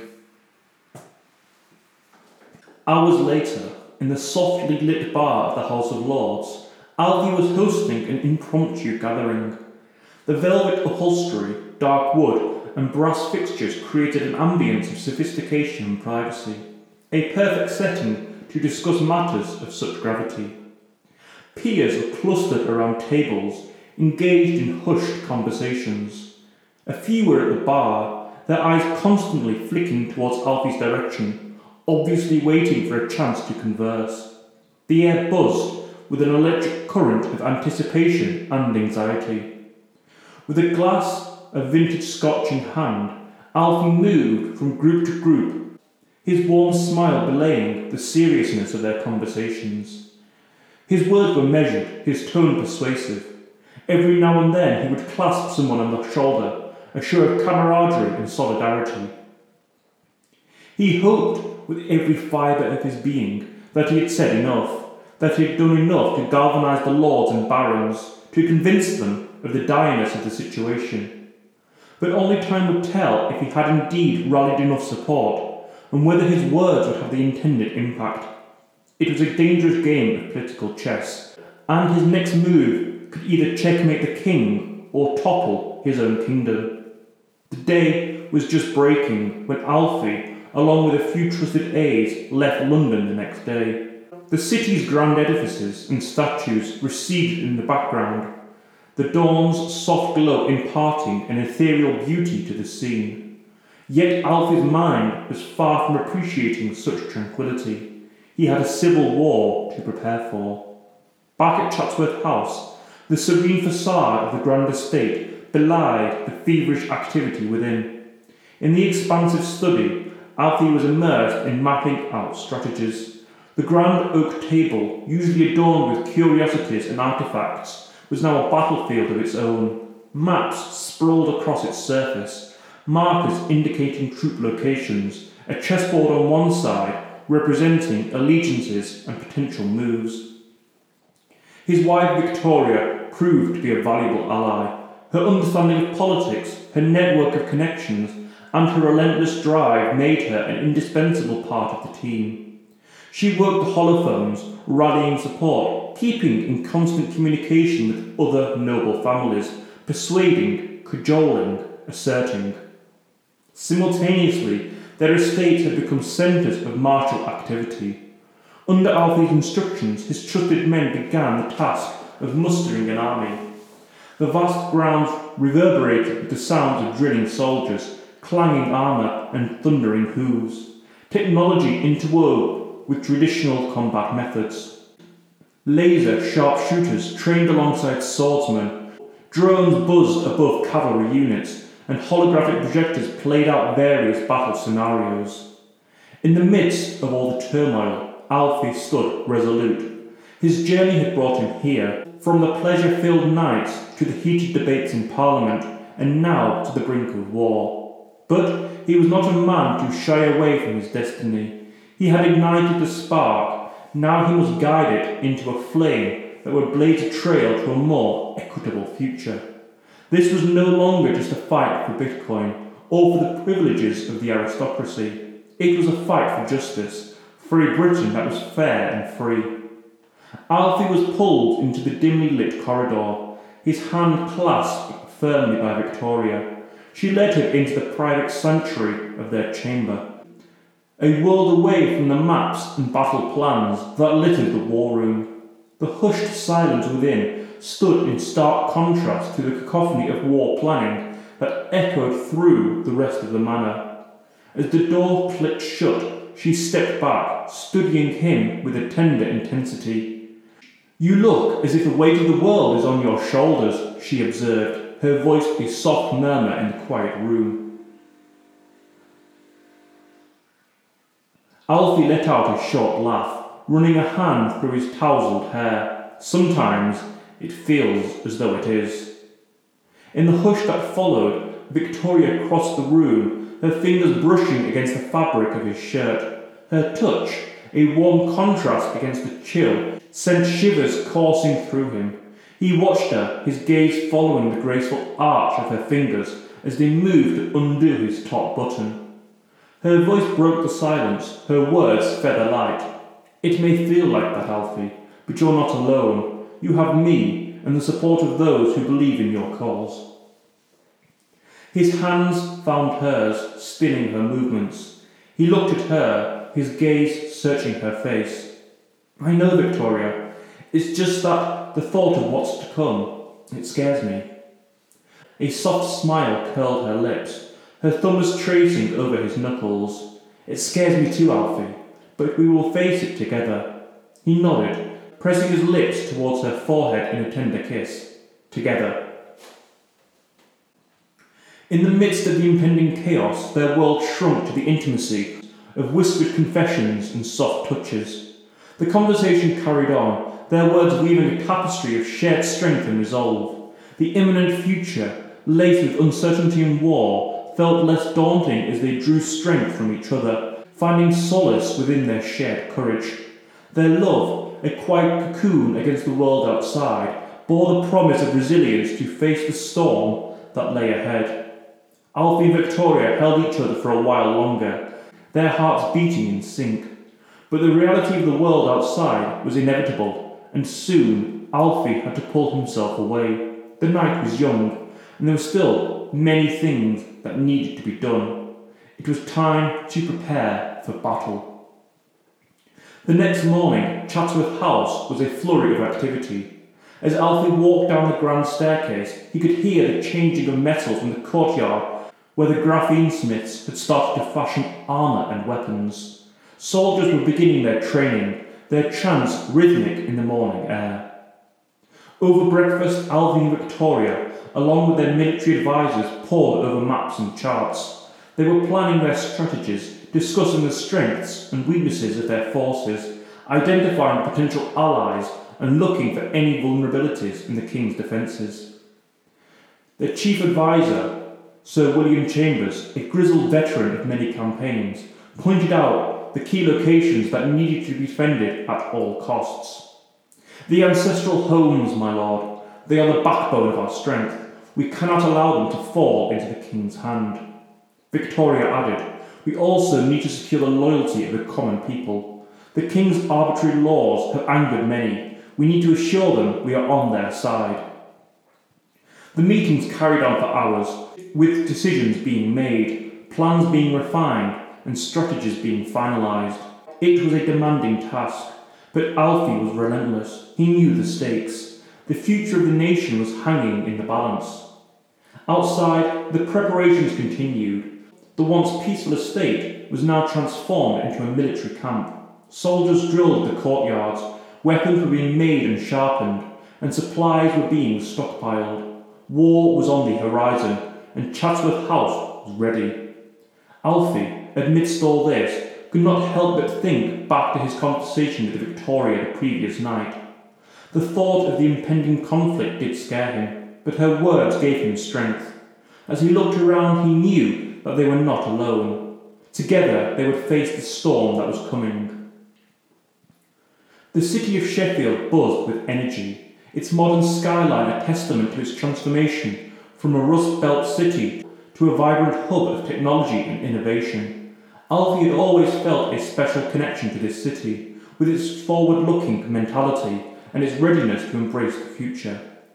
Alfie's sleek maglev car, a marvel of engineering with a sleek silhouette and silent operation, glided effortlessly through the bustling streets. He reached the city centre, where the town hall, a grand Victorian structure, stood proudly amidst the gleaming glass and steel towers. As he walked into the opulent conference room, he was greeted by a diverse group. The city leaders, intellectuals, business tycoons, representatives from the police force, and university deans. He recognised many faces, people he had worked with over the years, people who had helped shape this city. The room was filled with anticipation. With characteristic charisma, Alfie took control of the room. Friends, it is no secret that our nation is on the brink of conflict. I am here today to hear your concerns and understand your perspectives. I have always valued your advice and wisdom, and today, more than ever, we need unity and clarity. What followed was a frank discussion. The city's leaders were concerned about the repercussions of the conflict on trade and the economy. The university representatives were worried about the potential disruptions in academia. The police were anxious about maintaining law and order amidst the brewing unrest. However, there was one common thread in everyone's discourse, a deep discontentment with the King's policies, a collective resentment against the monarch's blatant disregard for the rights and prosperity of the people. Alfie listened intently, his sharp mind analysing every piece of information, his brilliant political acumen at work. The meeting went on into the night. Ideas were exchanged, strategies discussed, and alliances forged. By the end of the meeting, Alfie felt a surge of hope. The city was with him, the people were with him. The road ahead was uncertain and treacherous, but he knew that he was not alone. He had the strength and support of Sheffield, and with that he knew he could face anything. The meeting was a charged space. Alfie found himself engaged in discussions, academic and practical, absorbing the complexities of the situation. He sought the insights of those he trusted, the city's educators, foremost among them. Professor Adams, Alfie turned to the university dean at the end of the meeting, a renowned scholar on the British Constitution. I've always valued your wisdom. What's your take on this situation? Professor Adams, a man of few words but vast knowledge, looked at him thoughtfully. Alfie, the Constitution gives us guidance, but its interpretation has always been subjective. The King believes he's acting within his rights, but your cause, standing against what can be seen as tyranny, has its roots in the Magna Carta. That's powerful. Alfie then engaged with the city's business community. Mr. Patel, he addressed the owner of a large tech company. How are the King's policies affecting your operations? Mr. Patel sighed. Alfie, it's causing a lot of unrest. Investments are being held back. We're all worried about what's next, but we stand with you. We trust you. Alfie nodded. He turned to the city's police commissioner. Commissioner Ross, maintaining law and order will be vital in the coming months. How can we ensure that? Ross, a strong, seasoned officer, met Alfie's gaze. We'll need resources, Alfie, and clear directives. People respect you. They'll listen if you address them. It's important we keep the peace. As the night unfolded, Alfie found himself deep in conversations, sometimes heated, sometimes quiet. He listened, asked, answered and clarified. He felt connected to the city and its people, their hopes, fears and determination intertwining with his own. As he stepped out of the meeting, a new day dawned, a day fraught with uncertainty, but held together by a shared belief in a brighter future. Alfie returned to Chatsworth under the light of the half-moon, its ethereal glow casting long shadows across the sweeping vistas of the estate. It was an image of grandeur and serenity, but under this peaceful facade, Chatsworth was stirring. The estate was transformed into a formidable stronghold. The grand front lawn, which was used to host extravagant garden parties, was now a drilling ground for soldiers. Their staccato footsteps echoed in the crisp morning air as they practiced complex formations under the watchful eye of experienced sergeants. In the wide courtyard where guests were usually greeted, armament shipments were being unloaded and inventoried. Crates packed with lasers and drones were placed in neat rows, their grim metallic sheen glinting under the artificial lights. Holographic projectors were tested, their spectral images flickering and merging with the darkness. The stables had been converted into a makeshift infirmary, equipped with the latest medical technology. Holographic imaging systems and nanotech healing devices stood ready for the inevitable casualties. Every corner of the great mansion buzzed with activity. Secretaries rushed about with data pads. Clerks organised ration supplies, while graphene smiths hammered away at new armour designs in the smithy. Even the grand halls were filled with hushed, urgent discussions among Alfie's council, their expressions grim yet resolute. And, all around this whirlwind of preparation, the magnificent gardens of Chatsworth bloomed undeterred, offering splashes of colour against the austere backdrop. They seemed to serve as a quiet reminder of what was at stake, the beauty, the grandeur, and the peace that hung in the balance. In the heart of this bustling fortress, Alfie found himself in a strange kind of calm.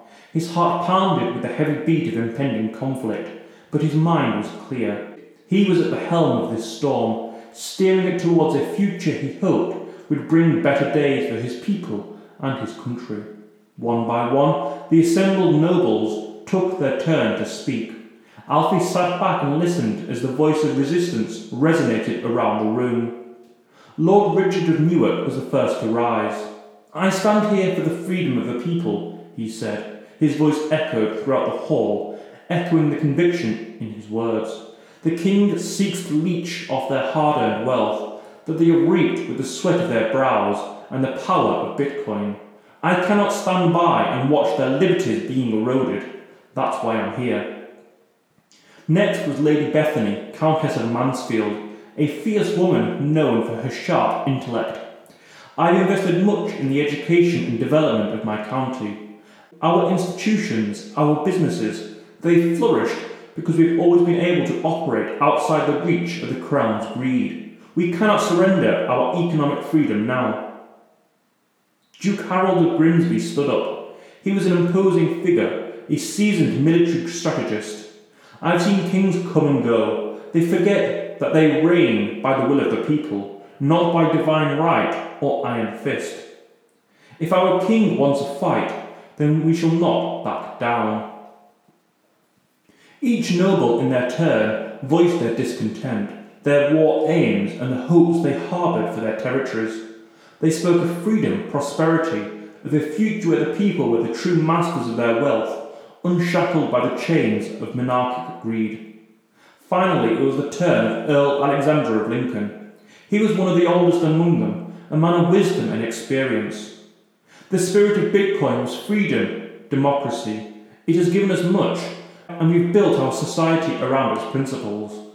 I will not stand by and watch those principles tarnished by a monarch who feels threatened by the power of the people. This is our fight, and it's one we must win. The room echoed with the resolve of their words, each noble ready to take up arms in defence of their people and the principles of Bitcoin. They were united, each fighting for their own piece of this grand vision for a free, prosperous society. Alfie rose once again, his imposing stature dwarfing even the tallest of his comrades. Silence fell upon the room as he began to speak. We've witnessed a revolution in our lifetime, he began, his voice ringing out, clear and steady. The birth of Bitcoin and the society that blossomed around it. It has broken chains, empowered the common man, and fostered a prosperity we could scarcely have dreamed of. We've seen the rise of a new era, one that values liberty, individuality, and economic freedom above all. His gaze swept the room, meeting the eyes of his peers. Our king was once a champion of these values. He was a radical, ushering in reforms that empowered us, the aristocracy. He respected our rights and our role in society, but power corrupts. It blinds and deafens. And in his desire to hold on to his power, he's forgotten the essence of his own radical roots. A quiet murmur echoed throughout the hall as the nobles listened intently. Rebellion, Alfie continued, is not a sign of a falling kingdom. On the contrary, it is a sign of a kingdom that is alive. A kingdom where the people care enough to voice their discontent, to fight for their rights, and that is the society we've built. A society that won't bow down in the face of tyranny. He paused, letting his words sink in. As aristocrats we have been granted power by the people. Our duty is to them. We are their shield against tyranny, their voice in the halls of power. It's time we fulfilled our duty. The king has gone too far, and it's our responsibility to bring balance back. As Alfie finished speaking, the room filled with a resounding silence, heavy with the weight of their collective resolution. Their course was clear. The nobles, once fragmented, were now unified by their dedication to the principles of Bitcoin, freedom, and their duty towards the people. The fight against the king was just the beginning. Just as Alfie took his seat, a glowing light materialized at the centre of the table, morphing into a complex holographic display. A few murmurs of astonishment rippled through the assembly, quickly overtaken by a chilling silence. The crisp, neutral voice of the AI that governed the hologram filled the room. King's Movement Report, it began, and as it did, a detailed map of Britain illuminated, marked with blinking icons signifying the Royal Armed Forces. The Royal Navy has mobilised. Their fleets are currently encircling ports owned by the rebellion. Full naval blockade is expected within the next 24 hours. A collective gasp echoed in the room as the map zoomed into the coastlines, showcasing in real time the unfolding naval manoeuvres. The Royal Air Force is assuming control of the skies, the AI continued, the hologram shifting to illustrate the flight patterns and designated zones of the Air Force. Airstrikes are expected on key points, and air superiority is currently in the hands of the monarchy. The room hummed with whispered conversations and alarmed glances.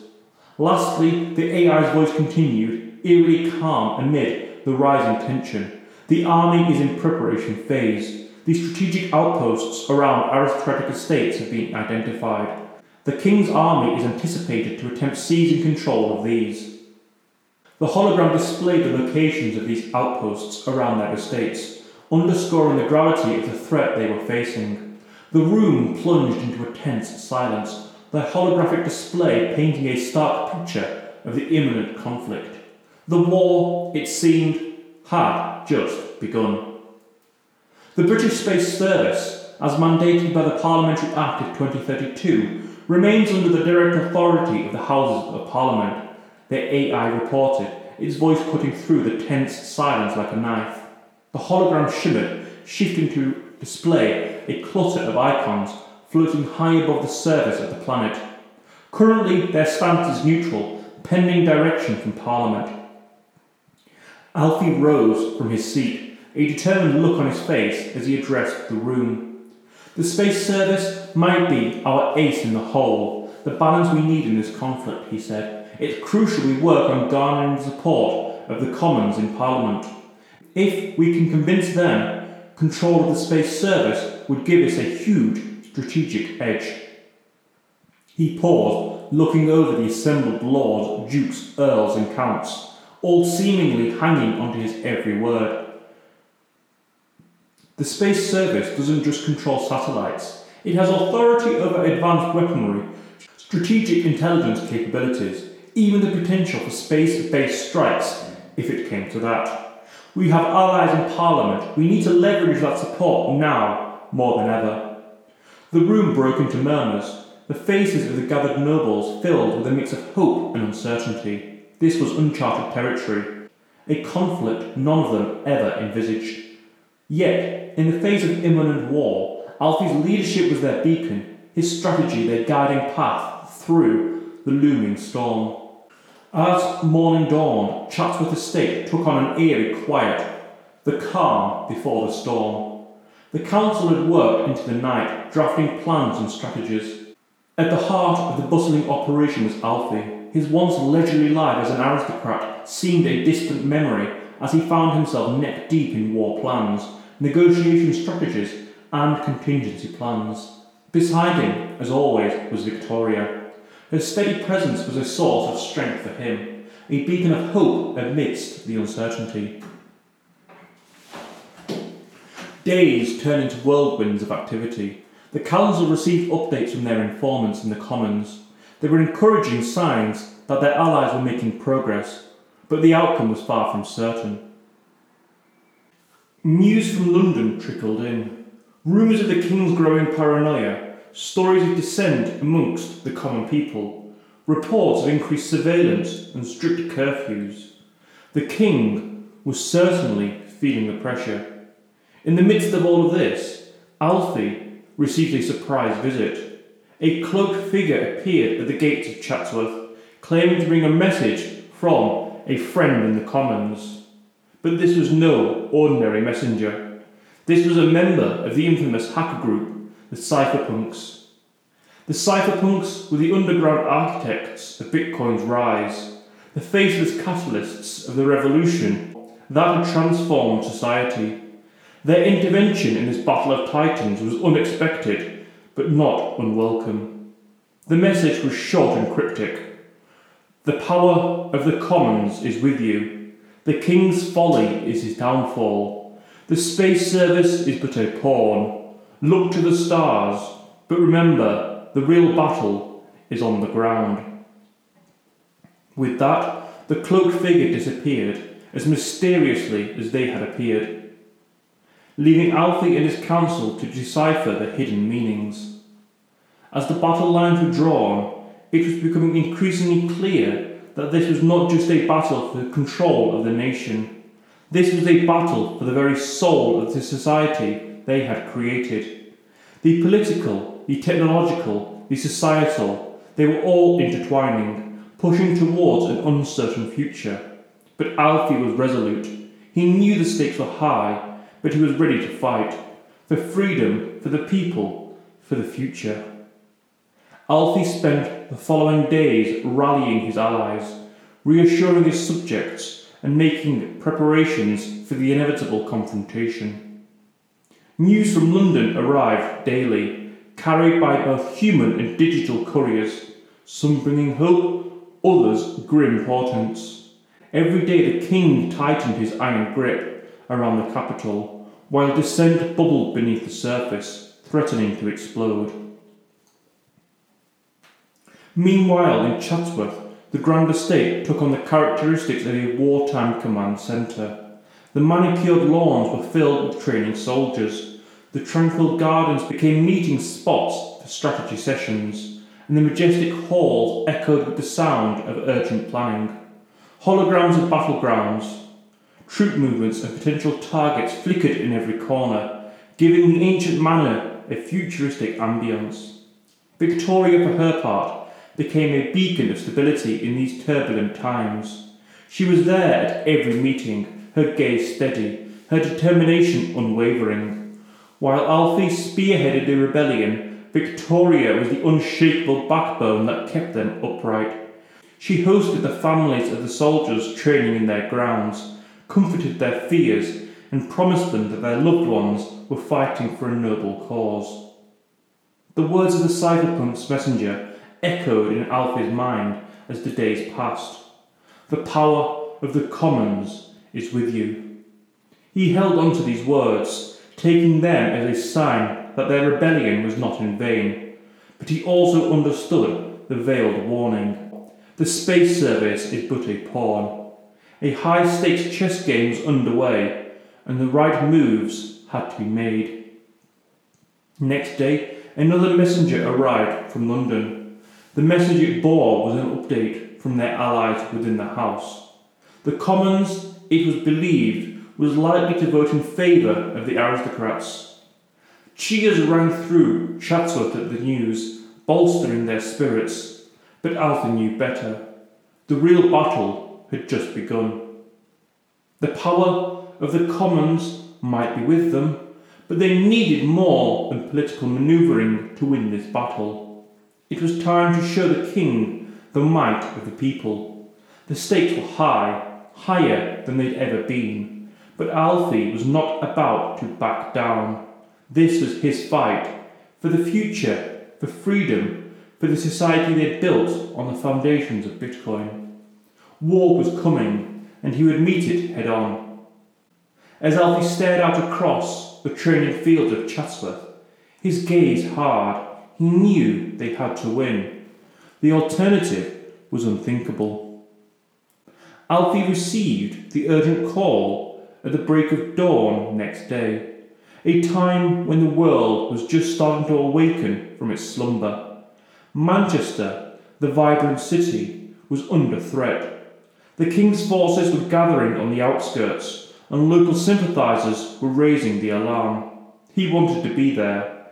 His allies in Manchester were vital to the cause, and the city's strategic position was too important to be lost. They were pioneers in blockchain technology, digital privacy, and the Bitcoin trade, whose intellectual firepower was as valuable as any weapon. Suiting up in his ceremonial uniform with modern military-grade enhancements, Alfie left Victoria with a tender goodbye, knowing the perils that lay ahead.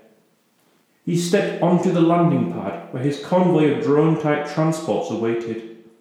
These were autonomous, gargantuan structures, suspended by anti-gravity technology, shaped like predatory birds, armoured to withstand enemy fire, and funded by the very technology they were fighting to protect. The Peak District was a treacherous landscape as he made his way across it, a beauty made perilous by the very nature that created it. Yet he found solace. Rolling green hills interrupted by dramatic limestone cliffs, ancient woods whispering tales of yore, tranquil rivers and tarns reflecting the dance of clouds overhead. It was a land that, despite the technologies of the age, remained wild and untamed. As the drone convoy made its slow journey west, it was as though time itself had slowed, a peculiar stillness before a tempest. But then the tranquility was shattered. The onboard systems warned of incoming fast movers, Royal Air Force fighters closing in rapidly. The once serene journey was now a high-stakes aerial race. Full power to shields, evasive manoeuvres now, Alfie commanded the drone. The AI complied, swerving the convoy in a coordinated dance as it unleashed countermeasures against the incoming missiles. The sky lit up with explosions, streaks of smoke crisscrossing the azure expanse. The drones retaliated, spitting out barrages of defensive plasma energy, illuminating the sky in hues of blue and white. Several RAF fighters were caught in the volley, their wreckage careening down to the valleys below. But they were outnumbered, and the convoy took damage. With the situation deteriorating, Alfie made a quick decision. Full retreat to Chatsworth, he commanded. The convoy turned, accelerating back towards the safety of their home base. The anti-aircraft emplacements at Chatsworth stood sentinel-like, their long-range sensors picking up the returning drones and the enemy forces in pursuit. As the castle loomed into view, the emplacements sprang to life, sending a hailstorm of high-energy rounds at the approaching enemy fighters. The Royal Air Force, caught in the ferocious crossfire, broke off the pursuit. Alfie's convoy made it back to the castle, damaged but intact. As the drones touched down and he disembarked, the grim realization hit him. This was no mere posturing by the king. The civil war had started. The digital billboards across the country flashed with the harrowing headline, "Civil War Begins." The news spread like wildfire, bouncing across the internet and social media, a viral thread that consumed everything else. The citizens of Britain were gripped with an uneasy terror. Business shuttered, schools closed, streets emptied. A ghostly echo of 2020 resounded, eerily reminiscent of the great lockdowns. Alfie found himself in a grim reverie, trapped in a haunting similarity. A different kind of contagion spread this time. Fear, uncertainty, anxiety. As the leader of the aristocrats, the responsibility weighed heavy on his shoulders. The echoes of his forebears' struggles reverberated in his mind, their lessons hard learned through battles won and lost. In the political labyrinth of London, the British Parliament convened in an emergency session, their location hidden for security purposes. Tensions ran high as the future of the country hung precariously in the balance. In the centre of the maelstrom was the British Space Service, the BSS, the crown jewel of the nation's space aspirations. It was the ultimate high ground, a game changer that could sway the tide of war in favour of the side it chose. The BSS had always been a civilian branch, free of royal or military influence, reporting directly to Parliament. It had been a symbol of national pride, exploring the cosmos, pioneering technology, and protecting Earth's interests in the vast expanse of space. Now, it found itself at the centre of a bitter conflict. Parliament was split into factions. There were those who advocated supporting the king, citing a historical duty to the crown. There were others who argued for the aristocrats, drawing on the values of liberty, progress, and the inherent right of individuals. Then there was the faction advocating for neutrality, claiming that the BSS should remain a beacon of impartiality and peace. The debates raged on, with passionate speeches and heated arguments echoing in the hallowed halls of Parliament. The future of the country hung in the balance, and the decision they would make would have a far-reaching implication. In the ornate drawing room of Chatsworth House, Alfie and Victoria prepared for this crucial virtual session of Parliament. The stakes were high, and the weight of their words would echo through the nation. As Alfie looked into the camera, he knew his message needed to resonate with the common people.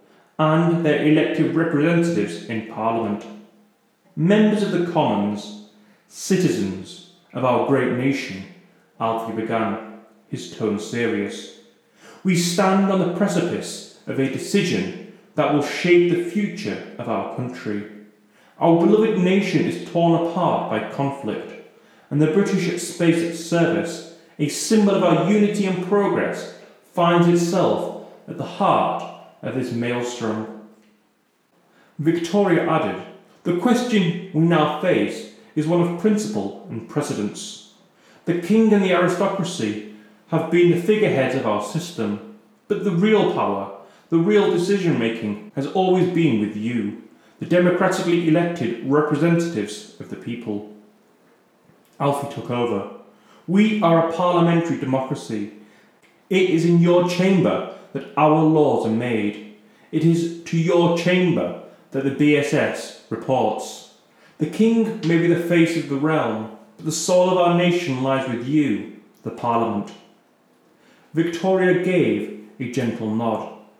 The question now is not whether it is the king versus the aristocrats or the Parliament versus the king. The real question is, where does the power truly lie? It is not with the people, with you, their chosen representatives. We call upon you to remember the principles of our democratic society. Alfie continued.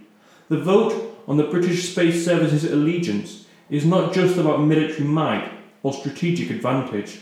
It is about the democratic soul of our nation. We ask you, representatives of the Commons, to vote in favour of the BSS joining us, the People's Rebellion.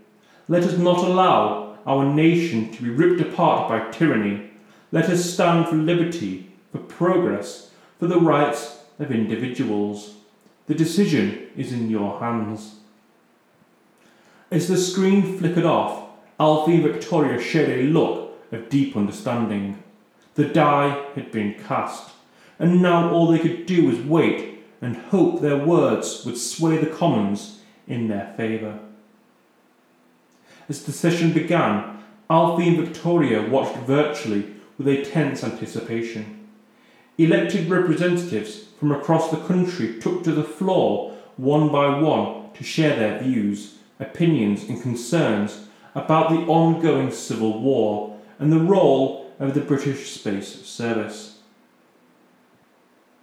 The Member of Parliament for Liverpool stood first, a woman of slight build but a commanding voice. We are on the precipice of a decision that will echo through the ages, she began. Our country is not just in the grip of a civil war, but a struggle for the very soul of our nation. The BSS is a symbol of our progress, our unity. The choice we make today will dictate its path. Next, the representative from Leeds, a middle-aged man with a reputation for straight talk, took to the stage. It is not the duty of the BSS to choose sides in a political squabble, he said firmly. It exists to protect our country and its citizens. The BSS should stay neutral, focus on keeping the peace, not join a side in the civil war. Then the Member of Parliament for Cornwall, a staunch supporter of the King, rose to speak. The King is our rightful ruler, appointed by God and history, he said, his voice echoing throughout the virtual conference.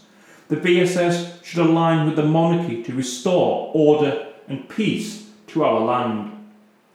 Finally, the representative for Sheffield, a known ally of Alfie's, took to the floor. He was young, passionate and persuasive. The question before us is not about who should rule, but who does the ruling serve, he asked. The BSS was created to protect the people of this country.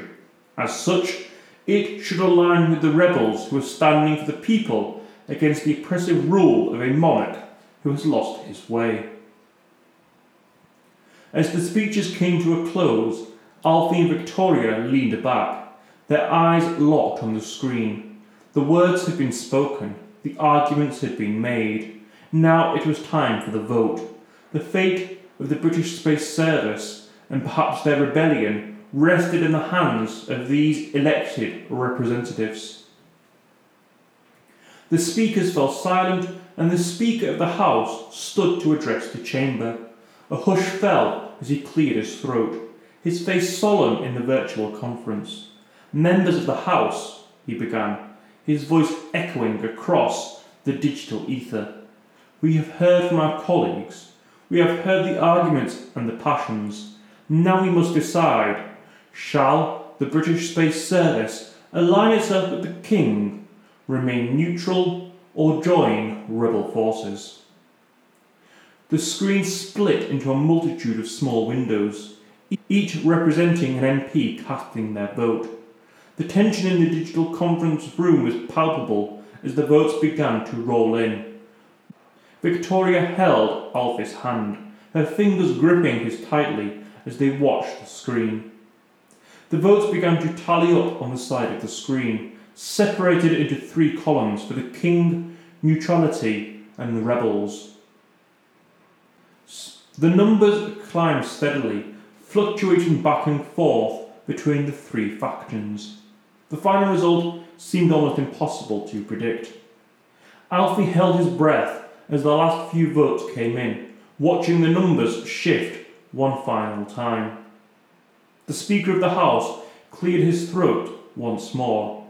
"The results of the vote are as follows," he said, his voice resonating through the silence. "In favour of the King, 150 votes. In favour of neutrality, 200 votes. And in favour of the rebel forces, 250 votes. A gasp went through the entire country, Alfie felt. Alfie felt a rush of exhilaration. The British Space Service was aligning with the rebel forces. The Commons was effectively siding with the aristocrats in the Civil War. The rebels had their protection from above. As the ramifications of this decision settled in, the room erupted into muted applause, cheers, and heated discussion. "I must remind everyone," Alfie said, turning to the viewers watching their broadcast, "that the British Space Service is not a military body. It is civilian. Yet its alignment with us is more than symbolic. It is a strategic asset. Their logistical capabilities, communication networks, satellite coverage, it's a vast repository of support. But more than that, this decision by the Commons signals a profound shift in the political landscape. Parliament has essentially sided with us." Before they could revel in their victory, the viewer flashed with the emblem of the House of Commons. Alfie and Victoria looked at each other, surprised, etched across their faces, as they watched the King entering the Commons. His ceremonial robes flowed behind him, his expression stern as he ascended to the Speaker's podium. An audible gasp echoed through the chamber. "Victoria," Alfie breathed. "This hasn't happened since Charles I." "An ominous precedent," Victoria replied, her eyes wide with disbelief. "What on earth is he doing?" They watched in stunned silence as the King surveyed the room. Then slowly, deliberately, he began to speak. The echoes of his voice filled the Commons, and his words rang out to every corner of the kingdom. "Fellow Britons," he began, his voice deep and commanding, "today you have chosen to cast aside centuries of tradition and protocol. You have turned against your sovereign, aligning yourself with those who seek to usurp the throne." The King's words were heavy, and silence hung in the air as he spoke. Alfie and Victoria watched, their breaths held as this historical moment unfolded before them. The Civil War was escalating, and this unexpected move by the King was bound to have far-reaching implications. Only time would tell what those would be. The King's speech continued, an outpouring of royal wrath and disdain. He outlined the duties and responsibilities of the sovereign and pointed out the audacity of the aristocrats to defy his rule, to incite a war within the borders of the kingdom. It was riveting, an unforgettable performance, deeply entrenched in tradition and honour, yet laced with a very real contemporary issue of a civil war. He ended with a dire warning. "The British Crown is not without its resources. We have the might of our loyal subjects, and I assure you, the might of the Royal Armed Forces is not to be taken lightly. This rebellion shall be quelled. Those who oppose us will face justice." As hush fell over the commons and the king descended from the podium, his presence an overwhelming force that continued to reverberate even as he exited. The image of his retreating back, a symbol of defiant authority, stayed on the screen long after he had left the chamber. Alfie and Victoria sat in stunned silence, processing the gravity of the situation. They had expected a fight, a conflict, but not this. This was a declaration of war, one that threatened not just their cause, but their very existence. "We need to act," Victoria finally broke the silence, her voice firm, "and we need to do it now. We have the support of the Commons and the BSS. We need to rally our forces. Alfie, it's time." With a heavy sigh, Alfie nodded. He knew what had to be done. This was not just about his estate or the rights of the aristocrats. It was a battle for the soul of their kingdom. "All right, Victoria," he said with determination. "It's time to mobilise. We're in this now. Let's ensure we come out on top." With renewed vigour, they turned their attention back to their screens, ready to face the challenges ahead. The Civil War of Britain had truly begun. The first days of the rebellion were a whirl of planning, strategising and mobilising. The sprawling grounds of Chatsworth became a hive of even more activity as troops trained, drones whirled overhead, and defence systems were tested. Victoria oversaw the running of the estate, ensuring the troops were well fed, well rested, and well equipped. Alfie focused on the war strategy, constantly in contact with allied nobles and officials from the House of Commons. Meanwhile, across the country, towns and cities felt the tense undercurrent of the brewing war. Businesses shut, schools closed, and families huddled in their homes, watching the news with bated breath. The Bitcoin market fluctuated wildly, with speculators driving up the value one day and down the next. However, life did not come to a standstill. Britons were a resilient lot, their spirits not easily dampened. Open-air markets bustled, community kitchens sprang up, and neighbourhood watch groups kept vigil. The new normal was challenging, but people adapted and persevered, bound together by a collective resilience. Back in Chatsworth, Victoria and Alfie worked tirelessly. Their days were filled with meetings, trainings, and countless hours spent hunched over maps and strategy documents. The tension was palpable, but so was the resolve. One day, as the sun was setting, Alfie paused, looking out at the scene before him. He saw his troops practicing their drills, the impressive array of drones dotting the sky, and the steadfast determination of his allies. And, amidst it all, he spotted Victoria, her usually composed face marred with exhaustion, but eyes ablaze with unwavering determination.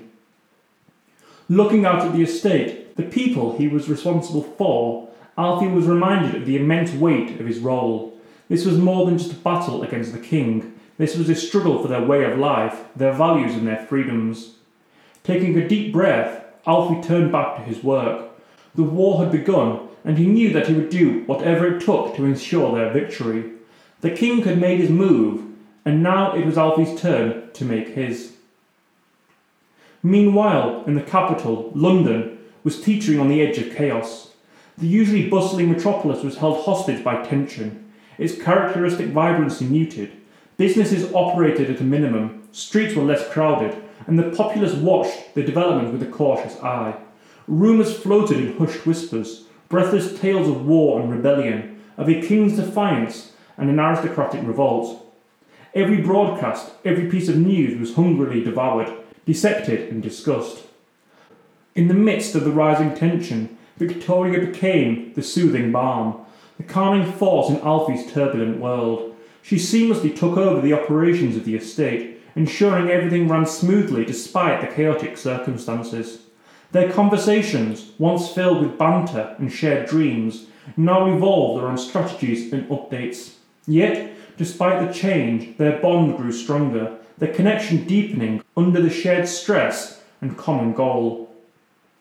In the following weeks, skirmishes broke out in various parts of the country. small towns and villages bore witness to the initial sparks of conflict.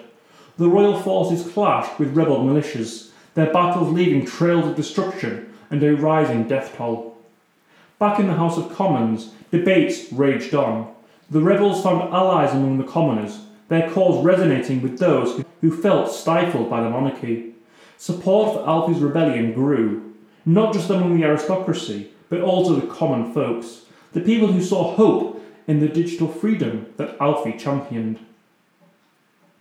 Alfie and Victoria, along with their allies, watched these developments closely. Every piece of news, every update was a piece of the puzzle, shaping their strategy, guiding their decisions. As they braced themselves for the battles to come, they knew they were not just fighting for themselves, but for a future where digital freedom was not a dream, but a reality.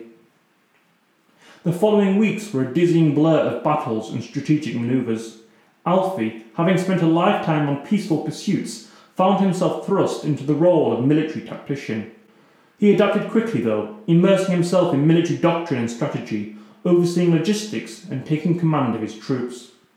The first battle took place in the outskirts of Sheffield, a major city firmly in Alfie's influence. The king's forces under the command of General Havisham, a notoriously brutal soldier with a reputation for ruthless efficiency, sought to seize the city and solidify their grip on the north. Using the city's intricate networks of tunnels, roads and rail links, Alfie ordered his forces to establish multiple defensive positions. He understood the psychological aspect of warfare. Each small victory for his forces bolstered morale and made the next fight much more winnable. Havisham, known for his reliance on brute force, launched a direct attack on the city's defences. Alfie had anticipated this and ordered the deployment of sophisticated drones and laser defence systems. The initial assault by the king's forces was rebuffed with ease, giving Alfie's men a taste of victory and making a clear statement. They were not an easy target. But Alfie was not naive enough to believe that the war would be won with one victory. He understood the importance of disrupting the enemy's supply lines, creating alliances with neutral factions, and leveraging the unique capabilities of his troops. He started sending small strike teams to target the king's supply convoys, creating a significant disruption in the enemy's logistics. At the same time, he reached out to the neutral dukes in Wales and Scotland, offering them protection and benefits under a new regime if they would join his side. He even leveraged his background in technology to create a hyper-efficient communications network using encrypted blockchain channels. This allowed him to relay commands to his troops instantly and securely, giving his forces a significant edge in manoeuvrability and coordination. Despite the intensity of the conflict, Alfie remained composed and level-headed. His wife Victoria was often at his side, providing counsel and ensuring the war effort remained well supplied. The fight was hard and the road ahead even harder, but with every passing day, the resolve of Alfie and his allies grew stronger. They were not just fighting for themselves, they were fighting for a new Britain. Cities once known for their tranquility and beauty were transformed into fortified strongholds and bases of operation. The streets echoed with the sound of marching boots and rumbling armoured vehicles. In the face of these unsettling challenges, Alfie had to adapt quickly. He was constantly moving from one front to another, coordinating attacks, shoring up defences, and rallying his troops.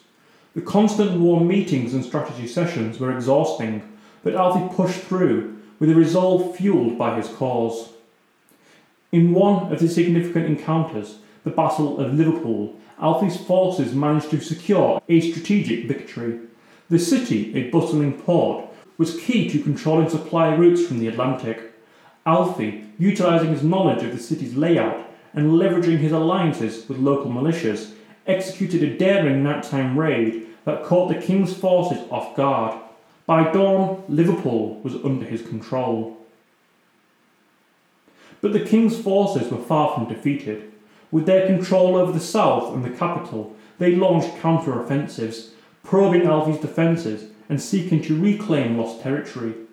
Their attacks were relentless and brutal, often resulting in heavy losses for both sides. Yet with each battle, it was clear that the balance was tipping in Alfie's favour. His innovative tactics, coupled with his soldiers' unwavering loyalty and the rising support of the people, meant that he was gaining ground. The war was far from over, but for the first time since it had started, a future without the king's tyrannical reign seemed possible. True to his word, the king did not retreat into silence and complacency. A man of power of his pedigree was not built for defeat, but for the stage of conquest. His wrath was not the idle threat of a coward, but the promise of a ruler determined to reclaim what he deemed rightfully his. Unyielding and tireless, he amassed a counter-offensive, the likes of which Britain had not seen in centuries. Drawing from his royal reserves and overseas allies, he dispatched a sizable force towards the north, targeting key cities held by Alfie and his allies. His strategy was simple: to bleed the rebellion dry, to crush its spirits, and to demonstrate the cost of insubordination to the crown. His first target, Manchester. The city, a buzzing hub of commerce and academia, was crucial to Alfie's cause, a centrepiece of his growing influence. The king sought to claim it not just for its strategic importance, but also for its symbolic value. As the royal forces descended upon the city, a battle of epic proportions ensued. Skies darkened with the smoke of artillery, the roar of lasers filled the air, and the city trembled under the shockwaves of the conflict. Buildings crumbled, streets were bathed in fire and chaos, but the people of Manchester, supported by Alfie's forces, fought back with a ferocity that was heartening. The Battle of Manchester raged for days, exacting a heavy toll on both sides. Alfie, though spread thin across numerous fronts, rushed to the city's aid. His arrival bolstered the morale of the defenders and infused a new vigour into their resistance. His tactical genius was instrumental in countering the king's assault, turning what seemed a certain defeat into a prolonged stalemate. Despite the king's relentless onslaught, Manchester held. The city's endurance was a testament to the resilience of the people and their faith in Alfie's cause.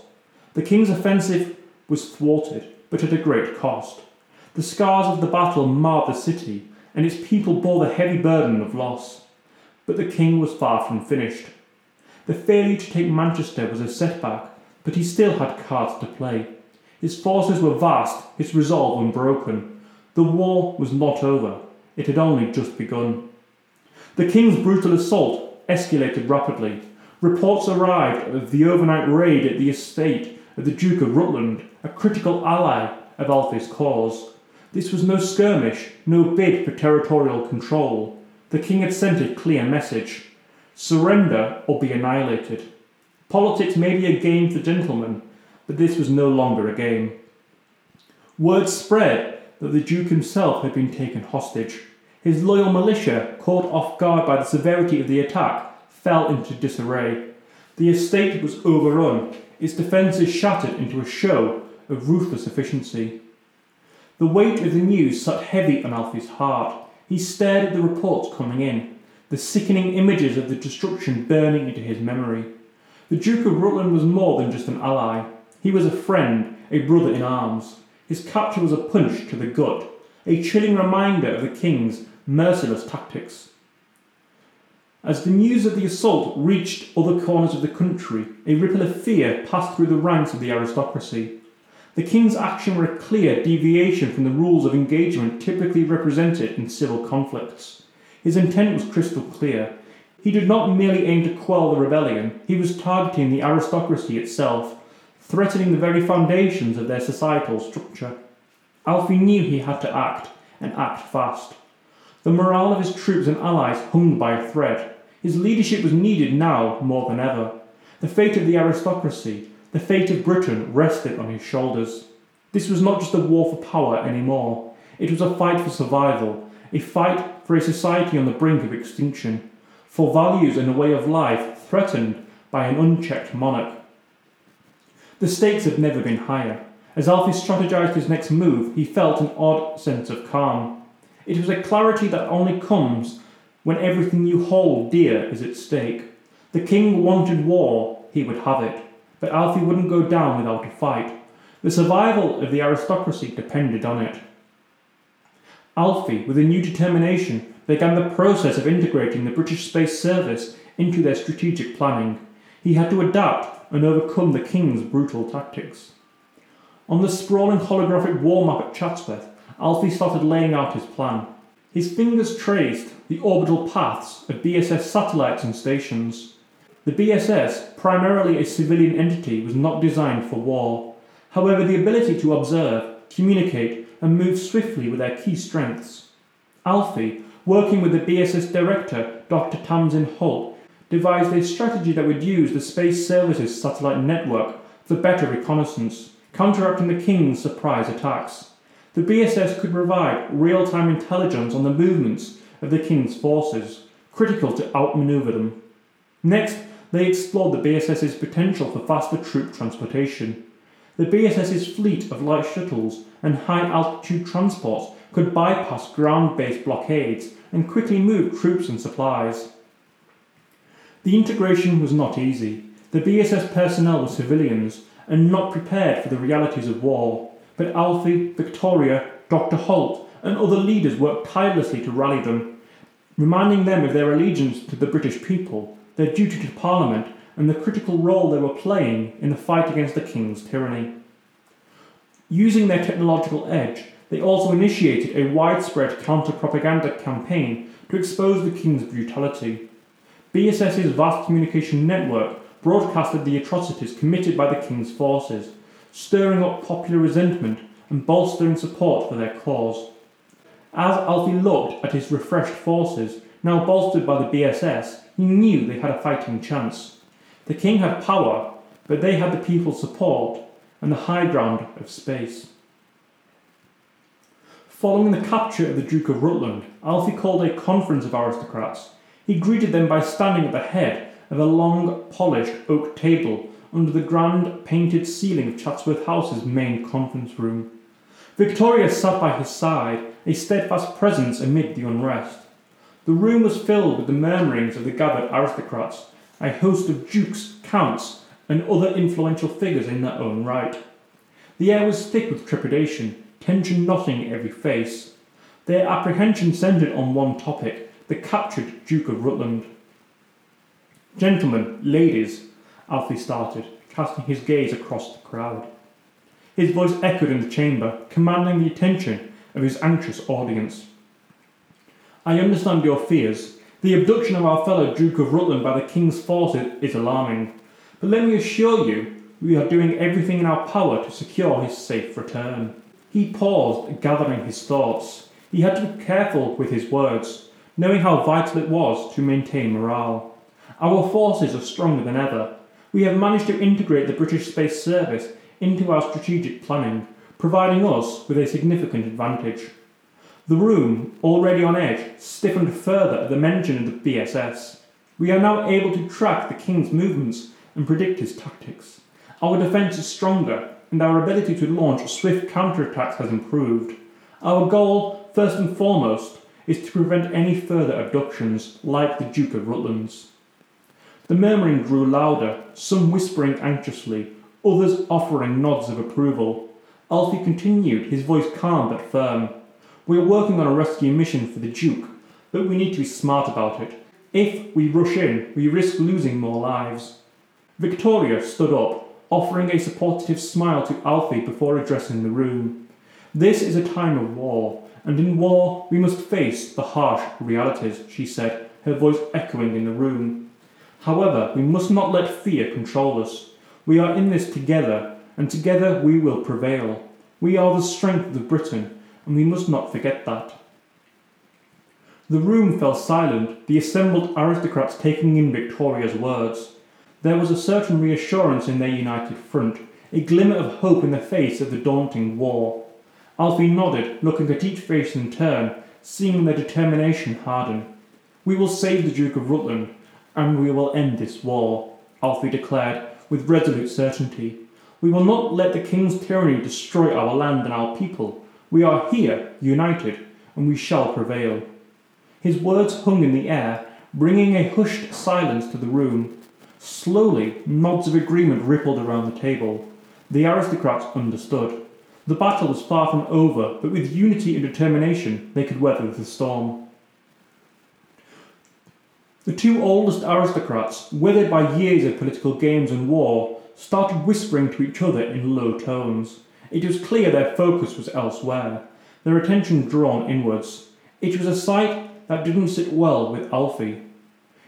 "If you can confer with one another, you can share your concerns with all of us," he said, cutting through the low murmur of the room. The two aristocrats looked up, their eyes meeting Alfie's gaze with a flicker of surprise. There was a moment of hesitation before they nodded, rising to their feet. "Confidimus in Victoria Regis," the first began, his voice carrying the weight of years. "Augeta potentia aegis." The second joined in, his voice raspy with age. "Nos quictum non fidimus in fortuda vestra, plus vale rex quam tu Alfie." The room fell silent at their words, the tension palpable. None of the aristocrats could speak Latin. Victoria, who had been silently observing the exchange, stood. Her gaze was steady, her posture regal, as she addressed the two elderly aristocrats in fluent Latin. "Regis finis est, quia populus non amplus diligit," she declared, her voice resounding in the silence. "The king's end is near, because the people no longer love him." She then turned to Alfie, her eyes softening with affection. "Alfredus magnus dux probabiter," she said, her gaze sweeping across the room, capturing every eye. The room was hanging onto her every word, even though nobody could understand her. The silence thickening with anticipation as she concluded. "Vini, vidi, vici," she said, her gaze meeting Alfie's. The challenge and promise of victory in her words, clear as day. The room erupted in hushed whispers, recognising the famous Latin phrase. Victoria had managed to turn the tide, her words reverberating with the spirit of unity and the promise of victory. News of the king's relentless rampage rippled across the country like a shockwave. Through the grapevine of satellite images, coded messages, and raw footage that were regularly fed into the command centre of Chatsworth, the scale of his brutal campaign was already becoming alarmingly clear. Major urban centres in the Midlands, including Nottingham and Coventry, bore the brunt of the king's wrath. Buildings were reduced to rubble, streets lay deserted, and the once vibrant hubs of commerce and culture were now ghost towns. His merciless soldiers, fiercely loyal to the crown, were sweeping through the countryside, leaving a trail of devastation in their wake. The king, cloistered in the safety of Buckingham Palace, continued to issue order after order, tightening his grip on the country. It seemed as if the entire land was held hostage under the iron fist of the monarchy. Alfie and the rebellion found themselves on the back foot, struggling to contain the onslaught while rallying their forces. The brutality of the king's actions had not only stirred shock and fear among the rebels, but also stoked the flames of their determination. This was not a king who was fighting for his country. This was a tyrant clinging to power at the expense of his subjects. The scale of the conflict had escalated beyond their initial expectations. What started as a disagreement over taxation and political control had now spiralled into a full-blown civil war. Alfie, ever the strategical mind, was working tirelessly, poring over maps and battle plans, communicating with the rebellion's scattered forces and planning the next move. The resolve in his eyes was stronger than ever. The king's brutal reign had to be brought to an end. The future of their nation was at stake. As the weeks rolled on, the rebellion found themselves playing a dangerous game of cat and mouse with the king's forces. Alfie was making some headway, chipping away at the outer layers of the king's defences. However, it was becoming clear that the king had the upper hand in terms of sheer military might. Late at night, when the day's skirmishes were over, Alfie would return to Chatsworth, weary yet unbowed. The situation was becoming dire, but he was not one to back down easily. "Each battle we fight, each soldier we lose, brings us closer to our goal," Alfie would often remind his war council, a resolute look in his eyes. "The king may have the numbers, but we have the resolve. We fight not for power, but for the right to live free. That is a cause worth fighting for." Despite his inspirational words, the reality of their situation weighed heavily on Alfie. His days were a blur of battle plans, tactical discussions, and grim reports from the front lines. He knew he needed a significant victory, a decisive blow that would shake the king's resolve and tip the scales in their favour. As the rebellion dug in their heels, Alfie continued to strategise, looking for the weak point in the king's formidable armour. He held on to the hope that the tide of war would not turn, yet the gnawing fear at the back of his mind would not relent. The thought that he may not have enough power to match the king's army was a spectre that haunted his every move.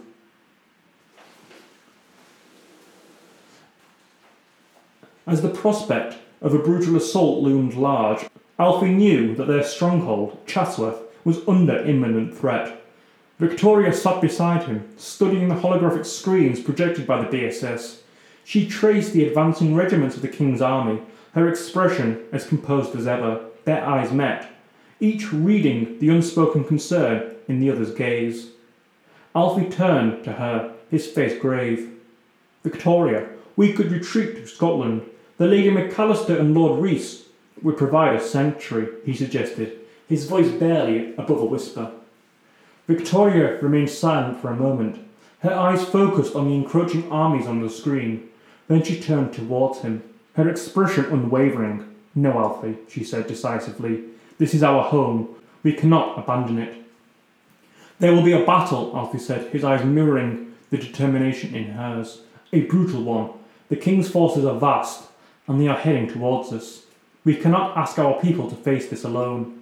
"I know," Victoria replied, reaching for his hand. "We stay, Alfie. We stand our ground. We fight." With that decided, they set to work. They rallied their forces, calling in their allies and local militias. Chatsworth was now transformed into a fortress, its once peaceful grounds now bristling with anti-aircraft weapons and fortified barricades.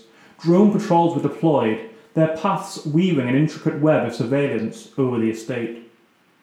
Despite the palpable tension in the air, there was a sense of grim determination amongst the people of Chatsworth. As they prepared for the impending attack, they knew that they were not only defending their homes, but the ideals they believed in. The next few days were a flurry of preparations. Every able-bodied person was enlisted, each assigned a role in the defence of their home. Chatsworth, the symbol of their resistance, was ready to face the storm. As the days bled into one another, the distant rumbles of the approaching royal forces became a near-constant backdrop to the flurry of activity within Chatsworth. Day and night the estate bristled with quiet energy. It was an anticipation, a readiness, a manifestation of their collective resolve. On the eve of the expected attack, Alfie and Victoria stood side by side on one of the high battlements of the estate, their gazes fixed on the horizon. The setting sun painted the landscape in a bloody hue, an ominous prelude to the violence that was soon to unfold. "Are you afraid?" Victoria asked, breaking the silence between them. Alfie glanced at her, and for a moment his mask of calm resolve fell away. "I am," he admitted. "Not for myself, but for our people." Victoria nodded, understanding. She gave his hand a reassuring squeeze. "We will get through this, Alfie. We must."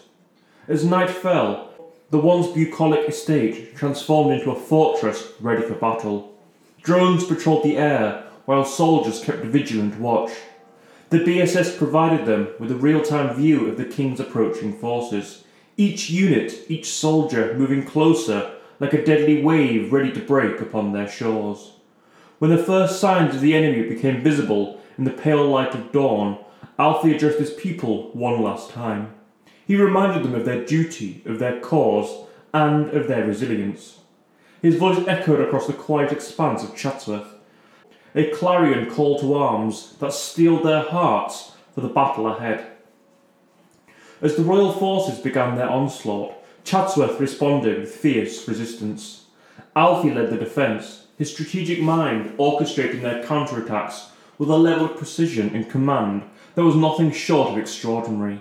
The Battle of Chatsworth had begun, and its outcome would shape the future of their kingdom. The beauty of the morning stood in stark contrast to the brutal day that awaited them. The royal forces stood like a dark cloud on the horizon, an ominous gathering that portended a storm. The silence in the morning, so profound and deep, echoed the calm before a tempest. Alfie stood atop the battlements, a solitary figure gazing into the distance. His heart pounded in his chest, but his face was etched in an expression of grim determination. The royal forces began their advance, their footsteps reverberating like a distant drum, a rhythmic harbinger of the conflict to come. The first clash of arms was loud and jarring. It was the sound of steel meeting steel, of bodies colliding, of men fighting and dying for their beliefs. The battles raged throughout the day, the outcome fluctuating with each passing hour. At times it seemed as if Alfie and his forces were gaining ground, pushing back against the overwhelming numbers of the king's men. But the tide of the battle was unpredictable, and each minor victory was quickly countered by a loss elsewhere. Victoria, from her vantage point, coordinated the drones in the BSS, providing invaluable information to Alfie and his men. Yet, even with their superior technology, the sheer force of the king's army began to wear them down. The turning point of the battle came with a stunning betrayal. A group of Alfie's men, lured by the king's promises of power and wealth, turned their backs on their leader. Their defection tipped the balance in favour of the king. The Duke watched in disbelief as the traitors joined the ranks of the enemy, their former comrades. By the end of the day, the king's forces had breached the walls of Chatsworth. The estate, once a symbol of elegance and grandeur, was now a battleground. Its opulent halls echoed with the clash of weapons, the cries of the wounded and the roars of combat. Alfie fought with the desperation of a man with his back against the wall. Despite the odds, he refused to surrender. As the sun began to set, painting the sky with hues of red and orange, the king himself entered the fray. His arrival bolstered the morale of his forces, and they launched a ferocious assault on Alfie's dwindling defences. The battle raged into the night, the darkness punctuated by the eerie glow of laser weapons and the flames that had started to consume parts of the estate. The silhouette of Chatsworth, once a beacon of hope for Alfie and his men, was now a testament to the ruinous nature of war. By the break of dawn it was evident that the king was gaining the upper hand.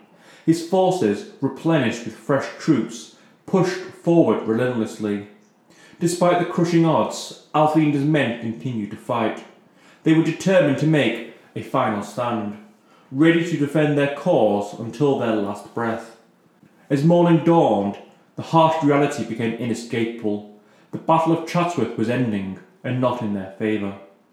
The king's forces, relentless and merciless, continued their assault. The estate, once teeming with life, was now a devastated war zone, the remnants of its once resplendent glory now lying in ruins. Alfie, injured but unbowed, led his remaining men in a valiant defence. But as morning turned to day, and then to evening, shadows crept in. It was clear that their resistance was futile. The king's forces, driven by a single-minded fervour, were on the brink of victory. As royal forces began to pour into Chatsworth, the grim reality of defeat began to seep into Alfie's consciousness. He watched from a shuttered window as his home was overrun by the enemy. Every room, every corridor where he had spent happier times was now filled with the king's men, claiming it as a trophy of their victory. His heart ached at the sight, yet there was a stoic acceptance in his eyes. There was no denying it now. He had lost. Despite their brave resistance, despite their undying spirit, they had been bested. The manor was no longer a safe haven. It was a symbol of the king's victory. There was nothing more he could do. Alfie looked at Victoria, who stood by his side through it all. Her face was a mirror of his own feelings. Loss, defeat, and yet a certain resolution. They had fought with all they had, and there was no shame in that. "We must consider surrender," Alfie said finally, breaking the silence between them. His voice was heavy with the weight of his decision. "It's the only way to ensure the safety of those who remain." Victoria nodded. "I know," she said softly. "We've done all we can. No one can ask for more than that." They watched as the king's flag was raised over Chatsworth, replacing their own. It was a bitter sight, yet they bore it with dignity. As night fell, they prepared for the inevitable, a surrender to the king. Yet even as they faced their defeat, there was a sense of unbroken spirit about them. They had lost the battle, but they had not lost their resolve. They would live, and while they lived, they would not give up their fight for what they believed in. The cacophony of the battle outside the Grand Manor died down in the distance, an eerie quiet replacing the noise as Alfie, Victoria, and a select number of their allies made their way through the familiar hallways of Chatsworth. Their destination was the main entrance, where the king and his entourage were reportedly waiting. Alfie's gaze was hard, the weight of their impending surrender hanging heavy in the air. The Grand Manor had been a symbol of resistance against the king's tyranny, and losing it felt like losing a part of himself. But then suddenly, the estate's AI system kicked into life. Its usual soft blue glow intensified, casting an eerie light over the group.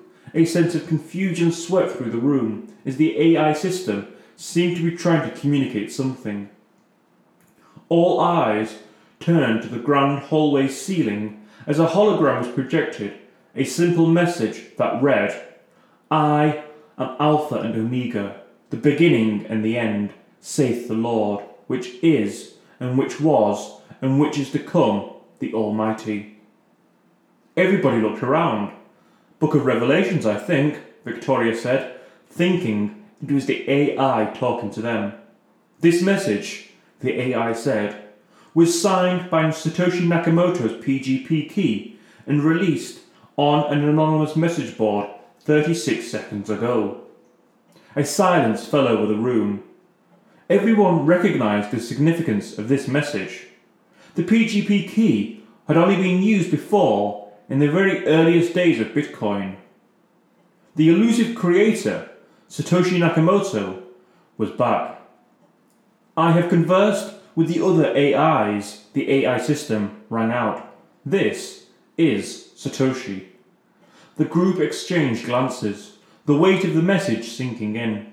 Alfie's heart pounded in his chest as he processed the information.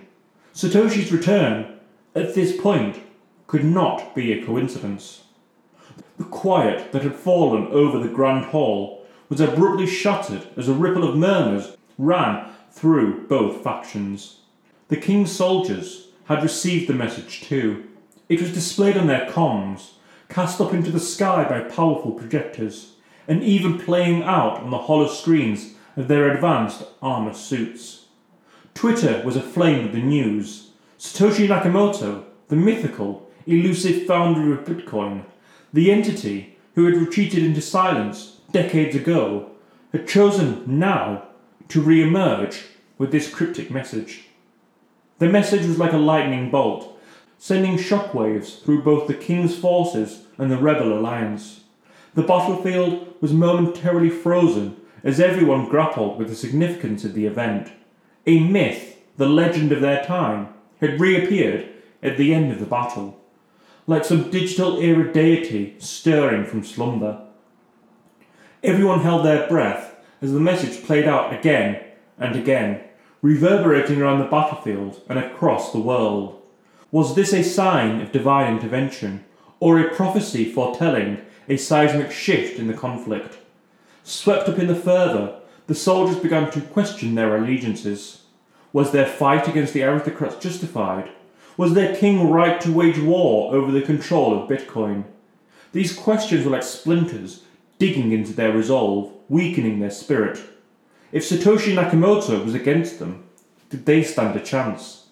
Alfie watched the chaos unfold, his heart pounding in his chest. The Satoshi message had turned the tide. Alfie looked over at Victoria, who was studying the reactions of those around her.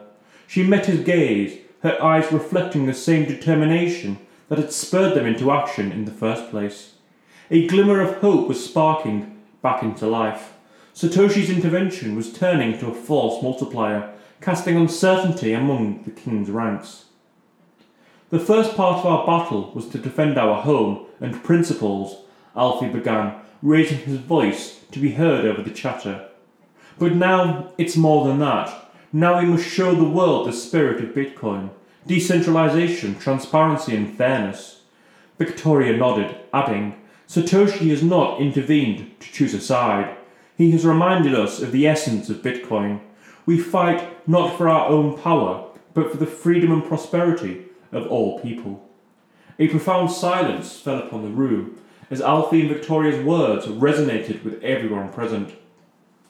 Suddenly the air reverberated with renewed vigour, the tension replaced with steadfast determination. Satoshi's message had given them a second wind. As the king's forces were caught off guard by the sudden proclamation from Satoshi Nakamoto, Alfie turned his attention to the live drone footage being streamed to a large hollow viewer in the room. The viewer displayed the battlefield from above, giving a clear view of the troops' dispositions. The king's forces had previously been arranged in an organised, aggressive formation around the estate, pressing the attack relentlessly. Now, however, the neat lines and formations were dissolving into chaos. It started with a few soldiers at the edges, their discipline faltering as they peered at their handheld devices, undoubtedly still reading the news about Satoshi's message.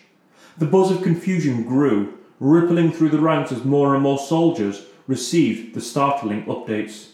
Then, remarkably, some soldiers began to break ranks entirely. A few at first, then more, as if a dam had burst. They discarded their weapons, removed their helmets, some going even as far to rip off their royal insignia.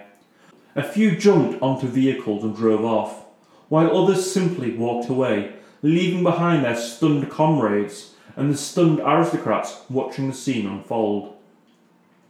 "What's happening?" asked Victoria, her eyes glued to the viewer. Alfie watched as the wave of desertions grew, the king's army literally crumbling before his eyes. The tight, controlled force that had scattered his home just hours earlier was now a scattered, disorganised mess. "Satoshi's return has caused a crisis of conscience," he replied. "These soldiers, many of them are from the same generation that saw the rise of Bitcoin. They were part of that world before the king began to distort it. Satoshi's message, it's reminding them of what they once believed in." The palpable sense of fear and tension that had filled the room just moments before was rapidly being replaced by an overwhelming sense of relief and hope. Satoshi Nakamoto's return hadn't just given them a sign, it had sparked a revolution. And this time, it was not just in the digital world, but in the physical one too. Even as the royal troops deserted, the aristocrats within Chatsworth remained on high alert, uncertain about what the king might do next. As the minutes passed, however, it became apparent that the tide of the battle had not just turned, it had capsized entirely. The king himself, visibly stunned by the desertion of his forces, was isolated. His bodyguards, a contingent of the most loyal royal troops, formed a protective circle around him. The deserting soldiers gave them a wide berth, leaving the king standing alone amidst the chaos of the battlefield. Alfie and Victoria watched all of this through the viewer, their eyes scanning for any signs of a counterstrike. Instead, they saw the king finally surrender, falling to his knees in a symbolic act of defeat. It was a sight neither of them would ever forget.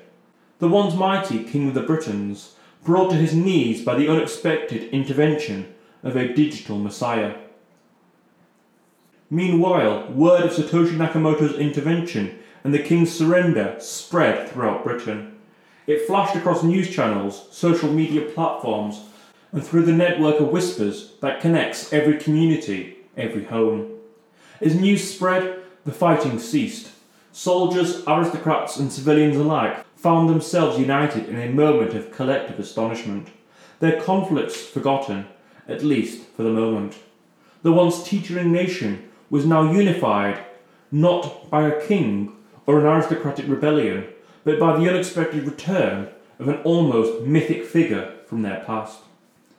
And at the heart of this transformation was Bitcoin, the brainchild of Satoshi Nakamoto.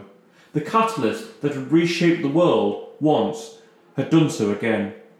As Alfie reflected on all that had transpired, he knew that the future was uncertain, but filled with immense potential. As Satoshi Nakamoto had proven, even in the digital age, kings could be dethroned.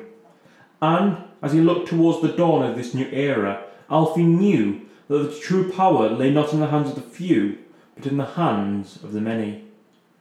Chatsworth was, once again, a beacon, a point of convergence.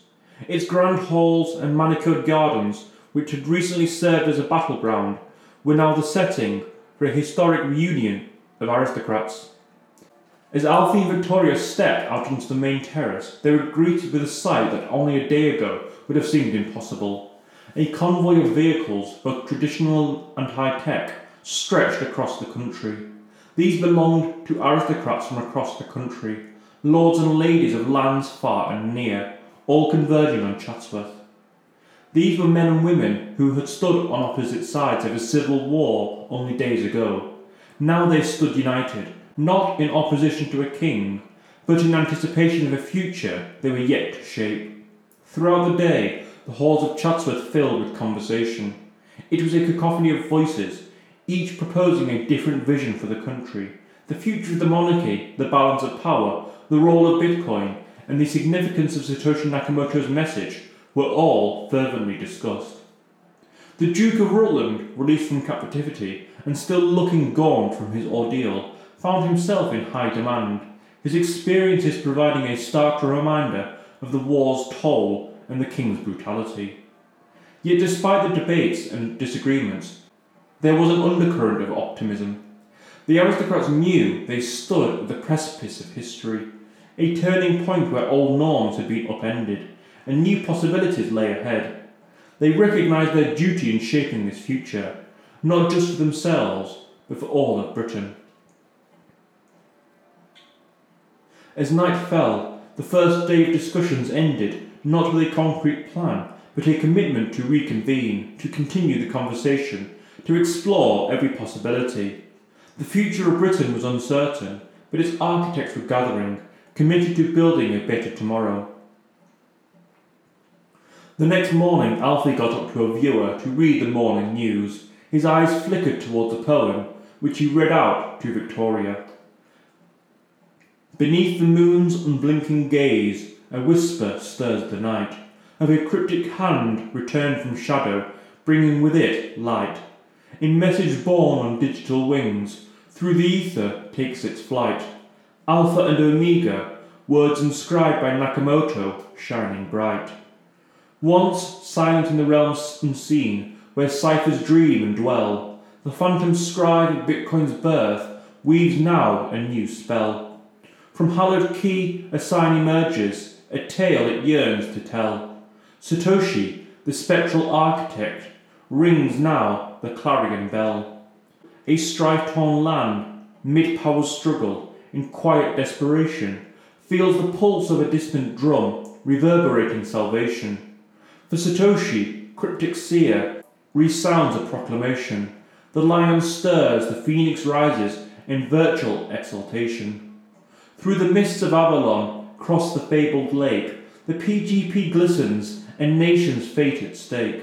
Crowned heads falter as commoners awake. Satoshi's spectre lingers for a new world's sake. In Alfred's land, where Bitcoin's seed was sown, the ciphers echo Satoshi's tone. He is risen, the clarion call has flown. In the land of the code, the seed has grown.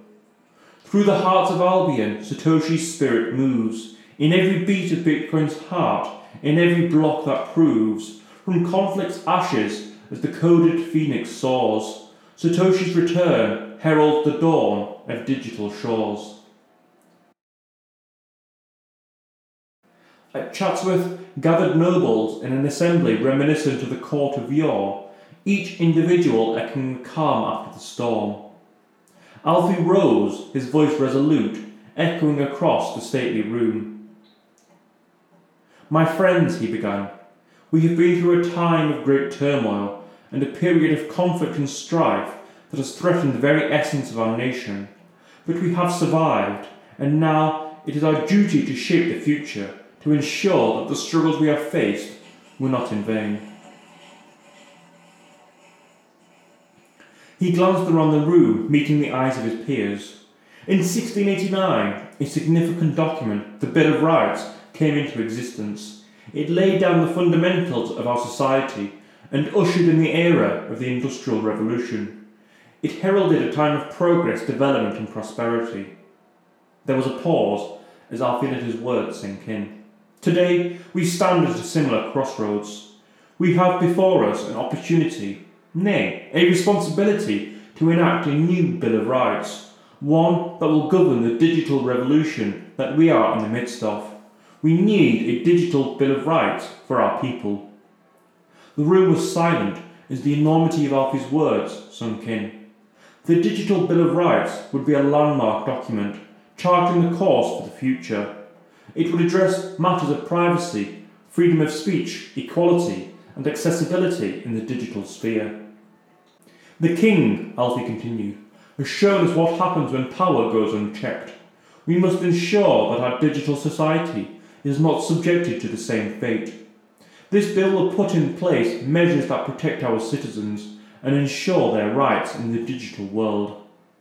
The room erupted in whispers, debates and discussions. It was clear to Alfie that they had a long way to go, but this was the first step. With the return of Satoshi and the end of the Civil War, the time was ripe for a change, and Alfie was ready to lead the way. Lord Hamilton, a man of distinguished lineage, steepled fingers, and imperious gaze, rose to his feet. The room fell to a hush. Hamilton was known for his discerning judgment, and his words often carried weight among the assembled aristocrats. "My fellow lords and ladies," he began, his voice steady and confident, "we have come a long way from the days of strife and conflict. We've witnessed our dear country teeter on the brink of ruin, and we've seen our dear king push us to the edge of that precipice. In light of these facts, I stand here today advocating for a significant change." The room seemed to hold its breath, the collective attention held by Hamilton's impending declaration. "I propose," he continued, "that we depose the king. His actions have proven him unworthy of the throne. His reign has led us to a civil war, and the resulting instability has cost us dearly. It is time for a change, and who better to lead us into this new era than our very own Duke of Derbyshire, our Alfie." Murmurs of agreement spread across the room. Alfie's leadership during the war and his proposal of the Digital Bill of Rights were fresh in their minds. They had seen him put the interests of the nation and its people before his own. They had seen him stand up to tyranny. To many of them, he seemed the perfect choice for a new leader. "But," Hamilton continued, turning to Alfie, "with power comes great responsibility. If you were to assume this role, Duke of Derbyshire, you would need to ensure that you carry on the spirit of Satoshi, maintaining the principles of equality and justice that this digital revolution was founded upon." The room fell silent as everyone turned to Alfie, awaiting his response. Alfie took a moment to consider the proposition. As he scanned the room, his gaze met the Victoria's. Her eyes were steady and warm, offering silent support. Taking a deep breath, he turned back to the crowd, and in a voice that resonated with an air of humble acceptance and determination, he said, "If it is the wish of you, the great men and women of this land, I will accept the offer. I will take the throne and pledge my service to the realm and its people. Together, Queen Victoria and I, King Alfred, will devote ourselves to leading this nation towards a future that is deserving of its illustrious past and the aspirations of its people." There was an almost palpable shift in the atmosphere of the room. The uncertainty and tension that had previously held the room hostage evaporated as waves of applause and cheers swept over the crowd. The relief was evident in the faces of the men and women in the room. Their leader had emerged. Their king had accepted his throne. With Alfie, now King Alfred, at the helm, the aristocrats were certain that they were embarking on a path towards a promising future. Alfred's leadership during the war had earned him their unwavering trust, and his vision for the future had instilled in them a sense of hope and excitement. In the days that followed, the nation too welcomed the ascension of King Alfred and Queen Victoria to the throne.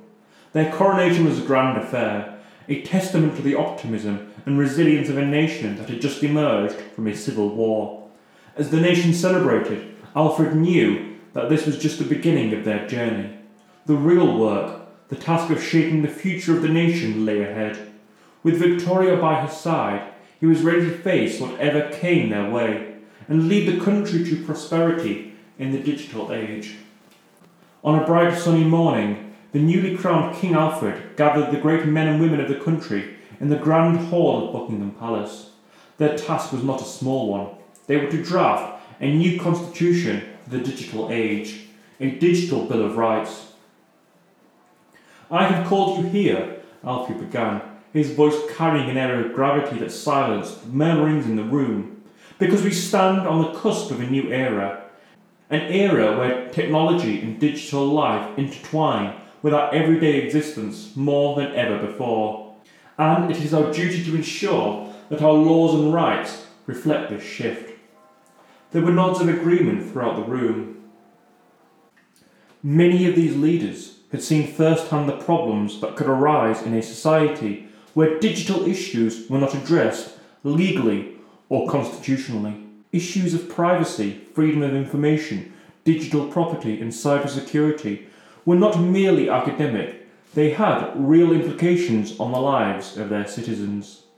Drawing from the spirit of the Bill of Rights, 1689, which safeguarded the rights and liberties of individuals during the advent of the Industrial Revolution, our digital Bill of Rights will do the same for this digital revolution, King Alfred continued.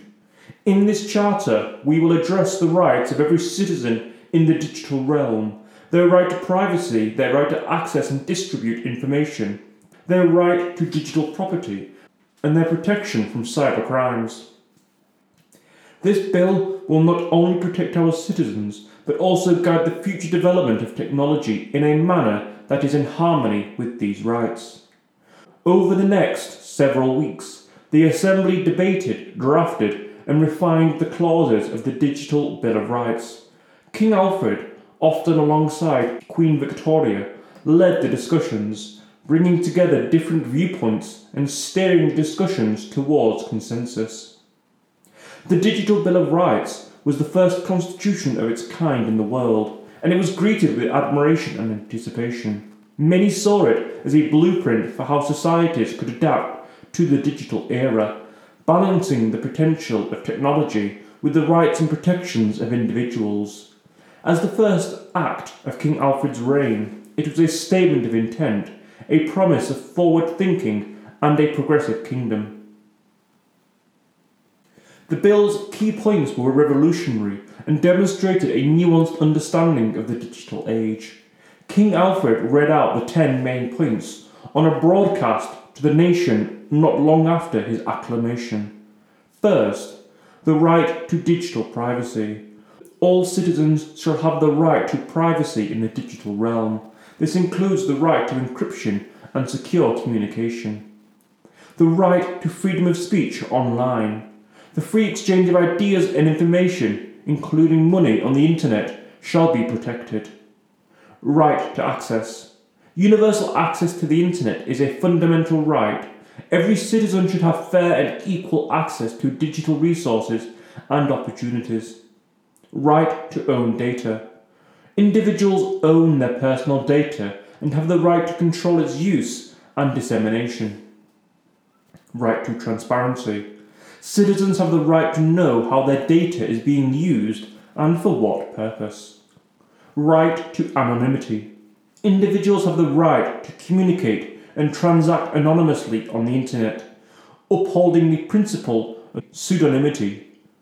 Right to digital education. Digital literacy and understanding of cyber hygiene is a fundamental right, ensuring citizens are equipped with the knowledge to navigate the digital world safely and effectively. Right to security. The state shall ensure a secure digital environment for its citizens. This includes protection from cyber threats and securing critical infrastructure. Right to innovate. Every citizen shall have the freedom to create, innovate, and monetize their digital assets and capabilities. Right to algorithmic fairness. Individuals are entitled to transparency, fairness, and non-discrimination in automated decisions made about them. As the bill made its way through the various stages of review and ratification, it was hailed as a visionary document that understood the profound role of digital technologies in contemporary life. It marked a historic shift in the relationship between individuals, the state, and digital technologies. It set the stage for a new era of digital rights, not just in Britain, but around the world. The sun began to set on Chatsworth, the very heart of the revolution that had swept through the United Kingdom. The estate stood resilient, bearing the battle scars, but never yielding. It was transformed from a place of peaceful tranquility to the epicentre of war, and now the birthplace of a new era of digital rights. Alfie, now King Alfred, stood looking out at the now tranquil landscape, the memories of the recent conflict still fresh.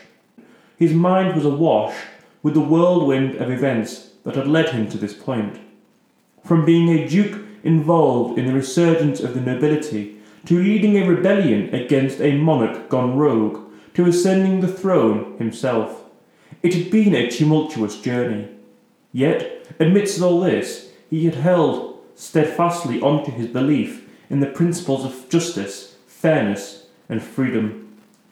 The ringing of the chapel bells in the distance brought him out of his reverie. As he turned, he saw Victoria walk towards him.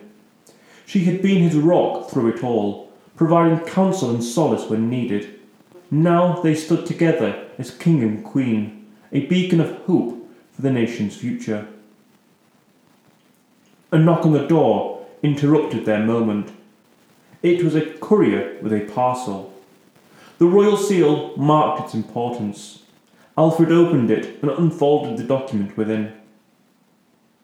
It was the final, ratified, digital Bill of Rights. He read through the points, each one a testament to the potential of technology to empower individuals and foster a more just society. As he signed the bill, he couldn't help but feel a sense of historic weight in his actions.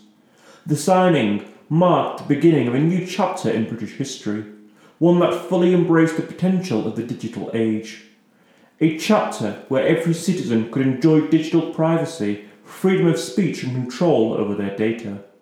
The rights encapsulated within the bill were the cornerstone of this new digital society, with the potential to echo around the world. In the following weeks, King Alfred and Queen Victoria guided the nation into a period of reconciliation and rebuilding.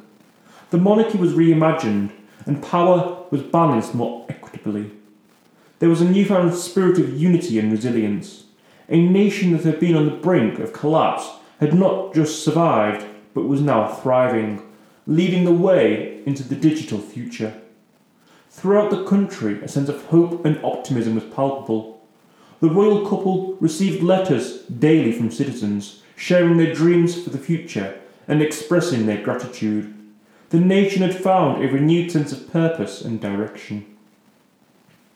As the first monarchs of the digital age, Alfred and Victoria were acutely aware of the challenges that lay ahead, but they also knew that they were paving the way for a new world, a world where technology was an instrument of empowerment, not a tool of oppression. As they looked out onto the setting sun from the royal quarters of Chatsworth House, they knew they had inherited a heavy mantle. But as the stars began to twinkle above, it was clear they were ready for the journey that lay ahead. And so, under the watchful eyes of a hopeful nation, a new chapter of British history began.